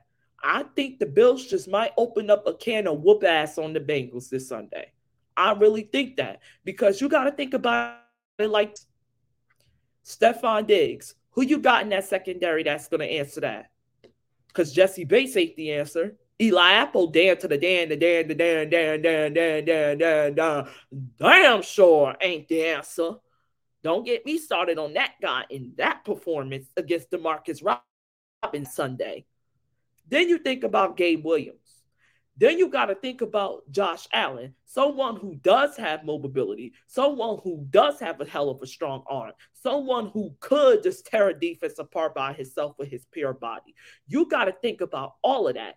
And then I'm actually glad we got into the Bills and the Bengals matchup because honestly, Bills Mafia is about to come crazy this Sunday after a little outburst from former Bengal player Adam Pac-Man Jones because Buddy, he did a whole lot of chirping this today, baby, when pretty much I'm going to quote to y'all what he said.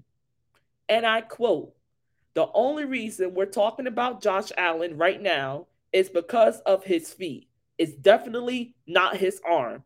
So according to, Belief Network, which is who originally posted this, he is not a fan of the Bills QB. Even after we watched Joe Burrow practically shit the bed, we watched him get off with the skin of his teeth against the backup quarterback. And now you got to go into Buffalo? And you are more concerned. I would be more concerned about what the hell is your secondary going to look like against Stephon Diggs, Gabe Williams. Tre'Davious White is back. So I expect him to match up against Jamar Chase, and I think that might be a good matchup. I really do. And just to let everyone know that I'm not lying, I'm going to play the video for y'all right. So I'm gonna play it right now. Here you go. The way Joe is playing, he definitely has his shot. Come on, Buffalo. Did you look at the game last week? All right, I want you to go back and look at that motherfucker again. All y'all ride Josh Allen tail right now. He probably got another 2-3 years. Don't slow down. Only reason we talking about Josh Allen right now is because his feet is definitely not his arm. Because he had at least 6 throws last week that was late. I'm going off a few games. The whole season. When he came out of college, CJ, what was his MO? What was they saying that he couldn't do? He was what? Inaccurate. Yeah, they did say that. How many quarterbacks do they say that's inaccurate that's all of a sudden get accurate? Not many. I'm not saying that he's overall a better quarterback. I'm just saying I like him this year. I like him to win it this year.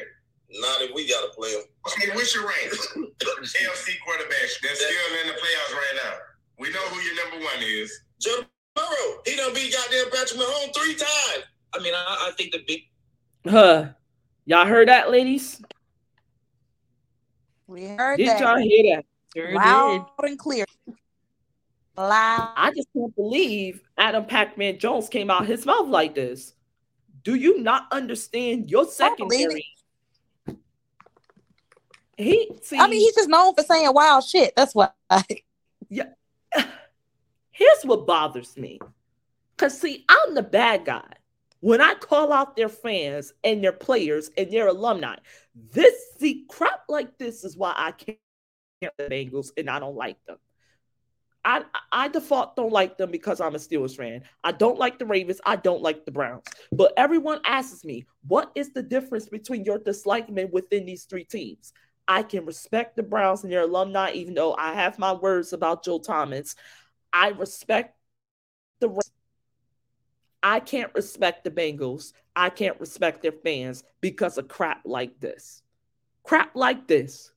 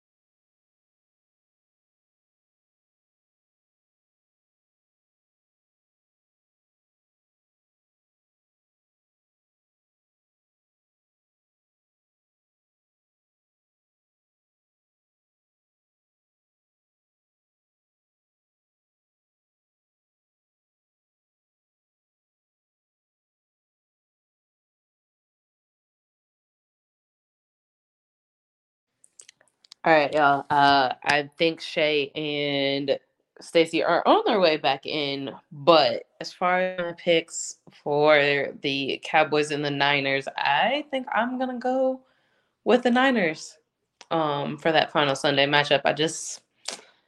I don't think I'm ready to give it to the Cowboys and Dak. I feel like they got too many things that they need to work out on that end. So for me, I am seeing the Chiefs and the Niners in the Super Bowl.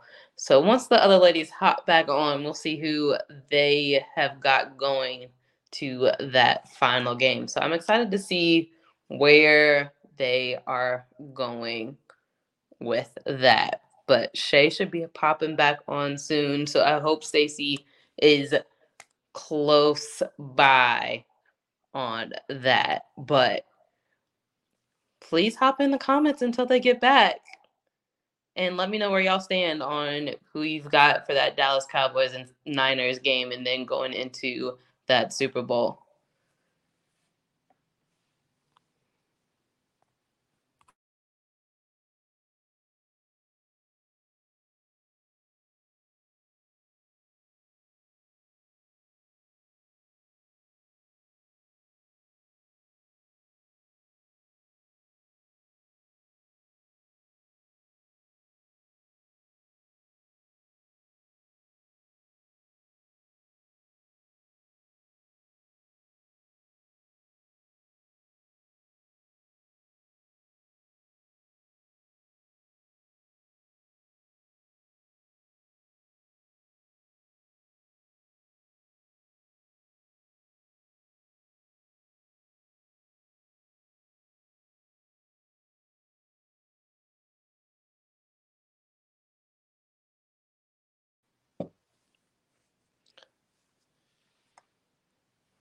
Again, this is Kayla with the Mike Bomb podcast. I'm just waiting for my co-host to come back and join me to give me their picks for the final game. So hopefully they will be joining me soon so y'all don't just have to keep listening to me. Not that I'm sure y'all don't enjoy listening to me.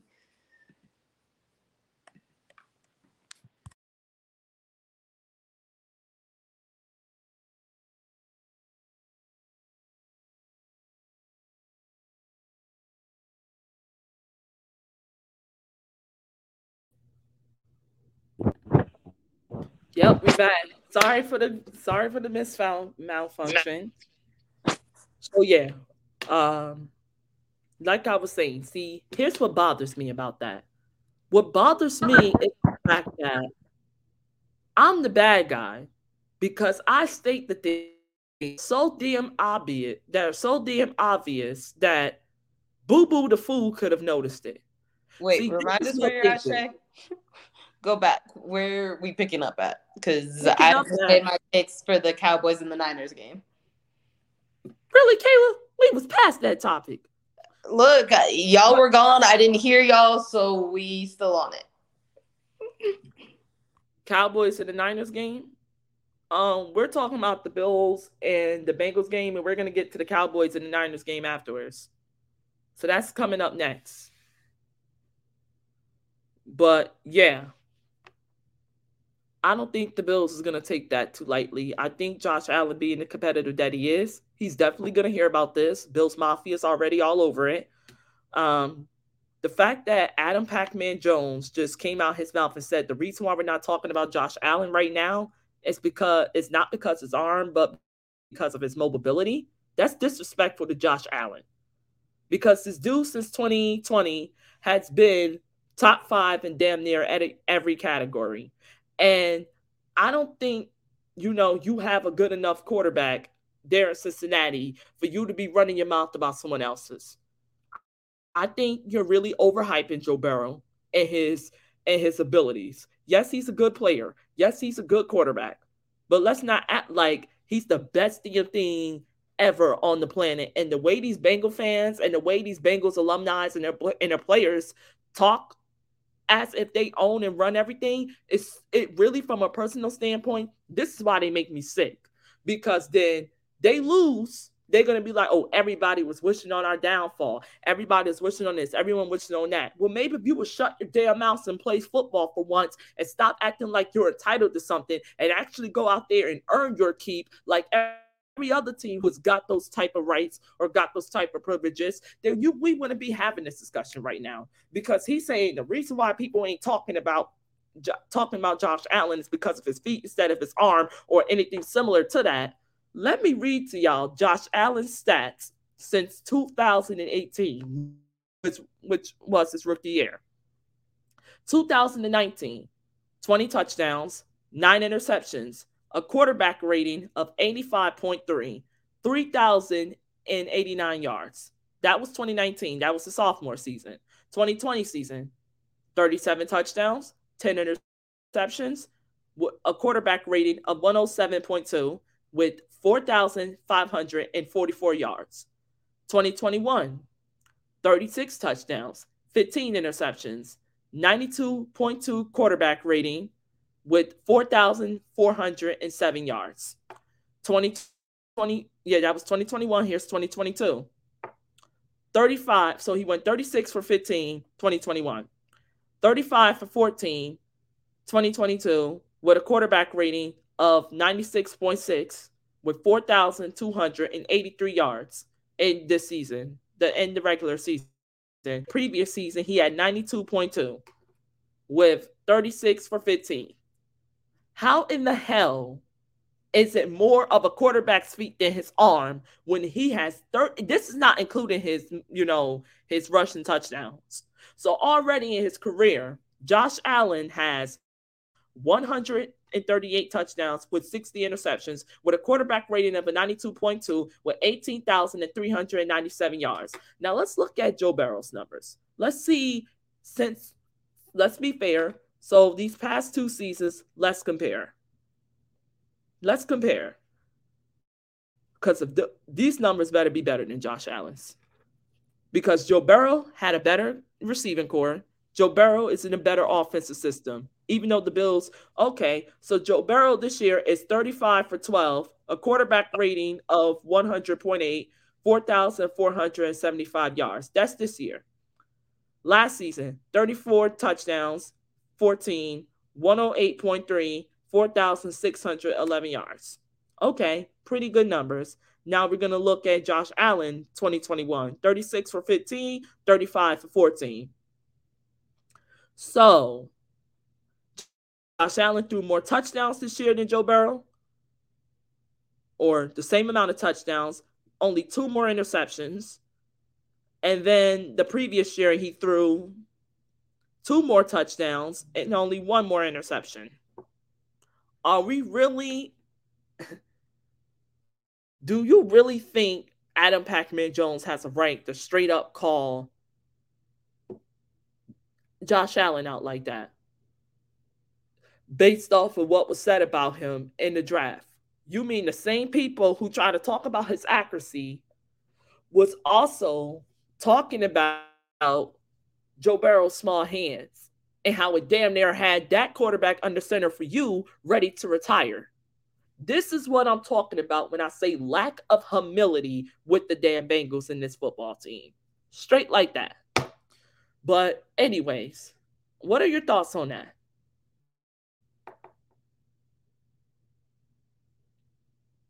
Stacy, Kayla?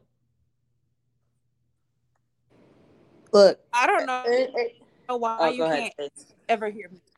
Oh, I'm sorry. I was like, I don't know why you can't ever hear me. But I think here, Josh Allen is actually the better quarterback. I do feel Josh Allen is hurt, which might be an explanation for his performance in the last game, and which might be but Burrow didn't perform that well either. So it's like, what you saying? And you got to go up there to Buffalo against that defense. And if I got to pick a defense right now, I'm picking the Bills defense. I'm picking the secondary that don't get smoked by 5th and 6th round practice squad receivers. And Moss my tight ends. Listen, I picked the Bills to win. I picked the Bills to win. I'm just saying in reference to the comparisons you were having for this matchup for the quarterbacks. I am saying I think that Josh Allen might be hurt, and that might be the great equalizer between him and Joe Burrow here, even though Josh Allen is at home on his home turf. But I'm still picking the Bills to pull it out. Man. Look, it's crunch time. I'm not holding anybody any higher than anybody else. Whoever shows up on Sunday shows up on Sunday. Prove it. I'm going with the Bills. And I think that this will, without question, is going to add more fuel to that fire. They need to be humbled, man. You got your alumni thinking a guy who hasn't even won a damn playoff game out here talking about what a great quarterback is like he ever played with one. And then you're going to go with this foolishness? You got to go to Bills Mafia this Sunday. Not them coming to the trashy jungle or, the trash shenanity piss pot is what I like to call that. So you know what? I got the Bills by 14. And that's me being nice. But let's move on. 14 points may be a little stretch here, but I am picking Buffalo to win that game. But let's move on to Kayla's favorite game. The Cowboys will be traveling to Levi Stadium to take on the San Francisco 49ers. Who shall pick to win that game? I'm going to pick San Francisco.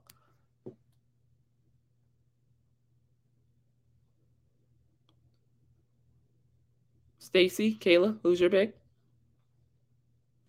I got the Niners.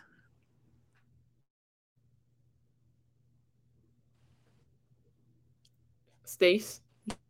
The fact that you can never hear me and I'm just always talking, I guess I'm talking to the spirits in the room. Anyway, but you already know I'm picking the 49ers. You should already know that. I've been picking the 49ers the entire 2 hours and 5 minutes.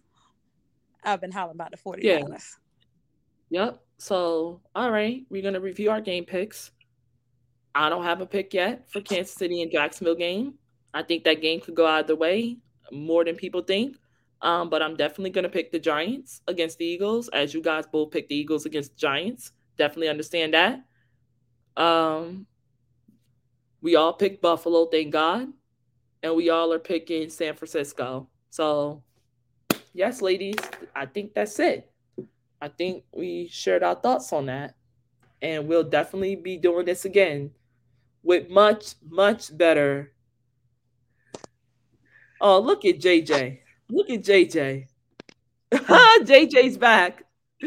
JJ was back. He said Josh isn't injured. You hate Yes, the Bengals. I think that he's hurt and he isn't saying anything. I don't think it's an on the book injury. I definitely don't think he's at his best. But at this point, after 18 plus games, is anybody really at their best at this point? Like you're banged up.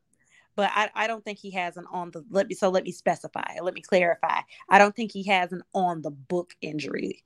I think there's something that's bothering him. Huh? Let me address something real quick to you, JJ. I do not, okay. It ain't even the fact that I hate the Bengals. I don't like them. I don't respect them. They do not have my respect at all as an organization, as people.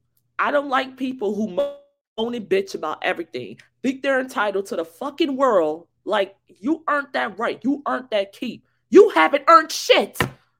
One good year does not make you a great organization. Until you win a damn Super Bowl or do something that other teams have not done, go take a damn seat somewhere. That's how the Steelers have earned their keep. That's how the Cowboys have earned their keep. The Niners, the freaking damn Chiefs, the Patriots, the Ravens, and every other organization who gets their asses kissed and their feet sucked on because they have earned that damn right.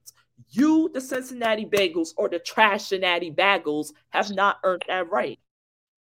That is straight. Excuse me, ma'am. Did you say get their feet sucked on? What is happening? Oh, come on here? now. We all know the damn Cowboys have not won nothing in damn near 35 years, and we all know the reason. Oh no, I'm agreeing with that. But we turned to it's live at the hours. We talking about toe sucking. Wait a minute. Hey, it is what it is. I'll tell it like it is all hours. But no, I agree. As you were. But like, yo. I just can't believe that. So yeah, Ryan, he said the Bills by 14 is crazy. That may be a little stretch there, but I'm picking Buffalo to win. I think that's going to be the team to humble the damn Bengals because they got to get humbled. They got to get humbled. This is getting out of line. Your players talk about they're the big dogs of the AFC, haven't done shit for the conference, but cost it to lose prestige, in my opinion. Because let's get real here. People didn't give a damn that you went to the Super Bowl. People cared more that the Rams won it. And people didn't give a damn that you won the AFC Championship. They cared more that Patrick Mahomes lost it. And it's like, I don't know. I don't know what the hell they out here smoking. But you know what? I think that's it. To all of you who tuned in, who commented, thank you. We love you so much. Ladies, I think that's it. If you guys don't have nothing more to say, the NFL playoff this Saturday, we're kicking it off with the Jacksonville Jaguars traveling to Arrowhead to take on the Kansas City Chiefs. Or we're just going to say Super Playoff Saturday. Jaguars, Chiefs, Giants, Eagles. Then we're going to be going into Sunday where the Trash-Cincinnati Bagels, a.k.a. the Cincinnati Bengals, will take on the Buffalo Bills. And we're going to be watching the Sunday night game in Levi Stadium where the San Francisco 49ers will host the Dallas Cowboys. It's going to be a great weekend for sports. For football. Great. This is going to be a hella crazy playoff weekend. So, ladies, that's all I have. Kayla Lewis, Stacey J, Shay Max Sports. We are officially signing out. See you soon. Bye. Thanks. coming your way. Don't let it stop you from living for what you were made. It's not a dream, it's a destiny. Blessed is he when the whole world listens to this mess in me. There's a message inside what you get from me. A little life, little love, that's a recipe. So when the world is crashing down and you feel the weight on your shoulders, try to pick it up but you're steady stacking the boulders. Every day's a gift, never miss it getting older. Blessing in the struggle, know that you're just on the road to a life you were born to live. So I wake up every day and just give it what I'm born to give. Everything in me and nothing less, while this heart's still beating up inside my chest. This day, this is my night, this is my pain, this is my life, this is what I was born to do. I was born to do. Every new day, every new night, every new stage, every new fight. This is what I was born to do. I was born to do. Fall to my knees every night and I pray, asking Lord, let him hear. I got something to say. There's a fear out there and it's coming your way. Don't let it stop you from living for what you were made. It's not a dream, it's a destiny.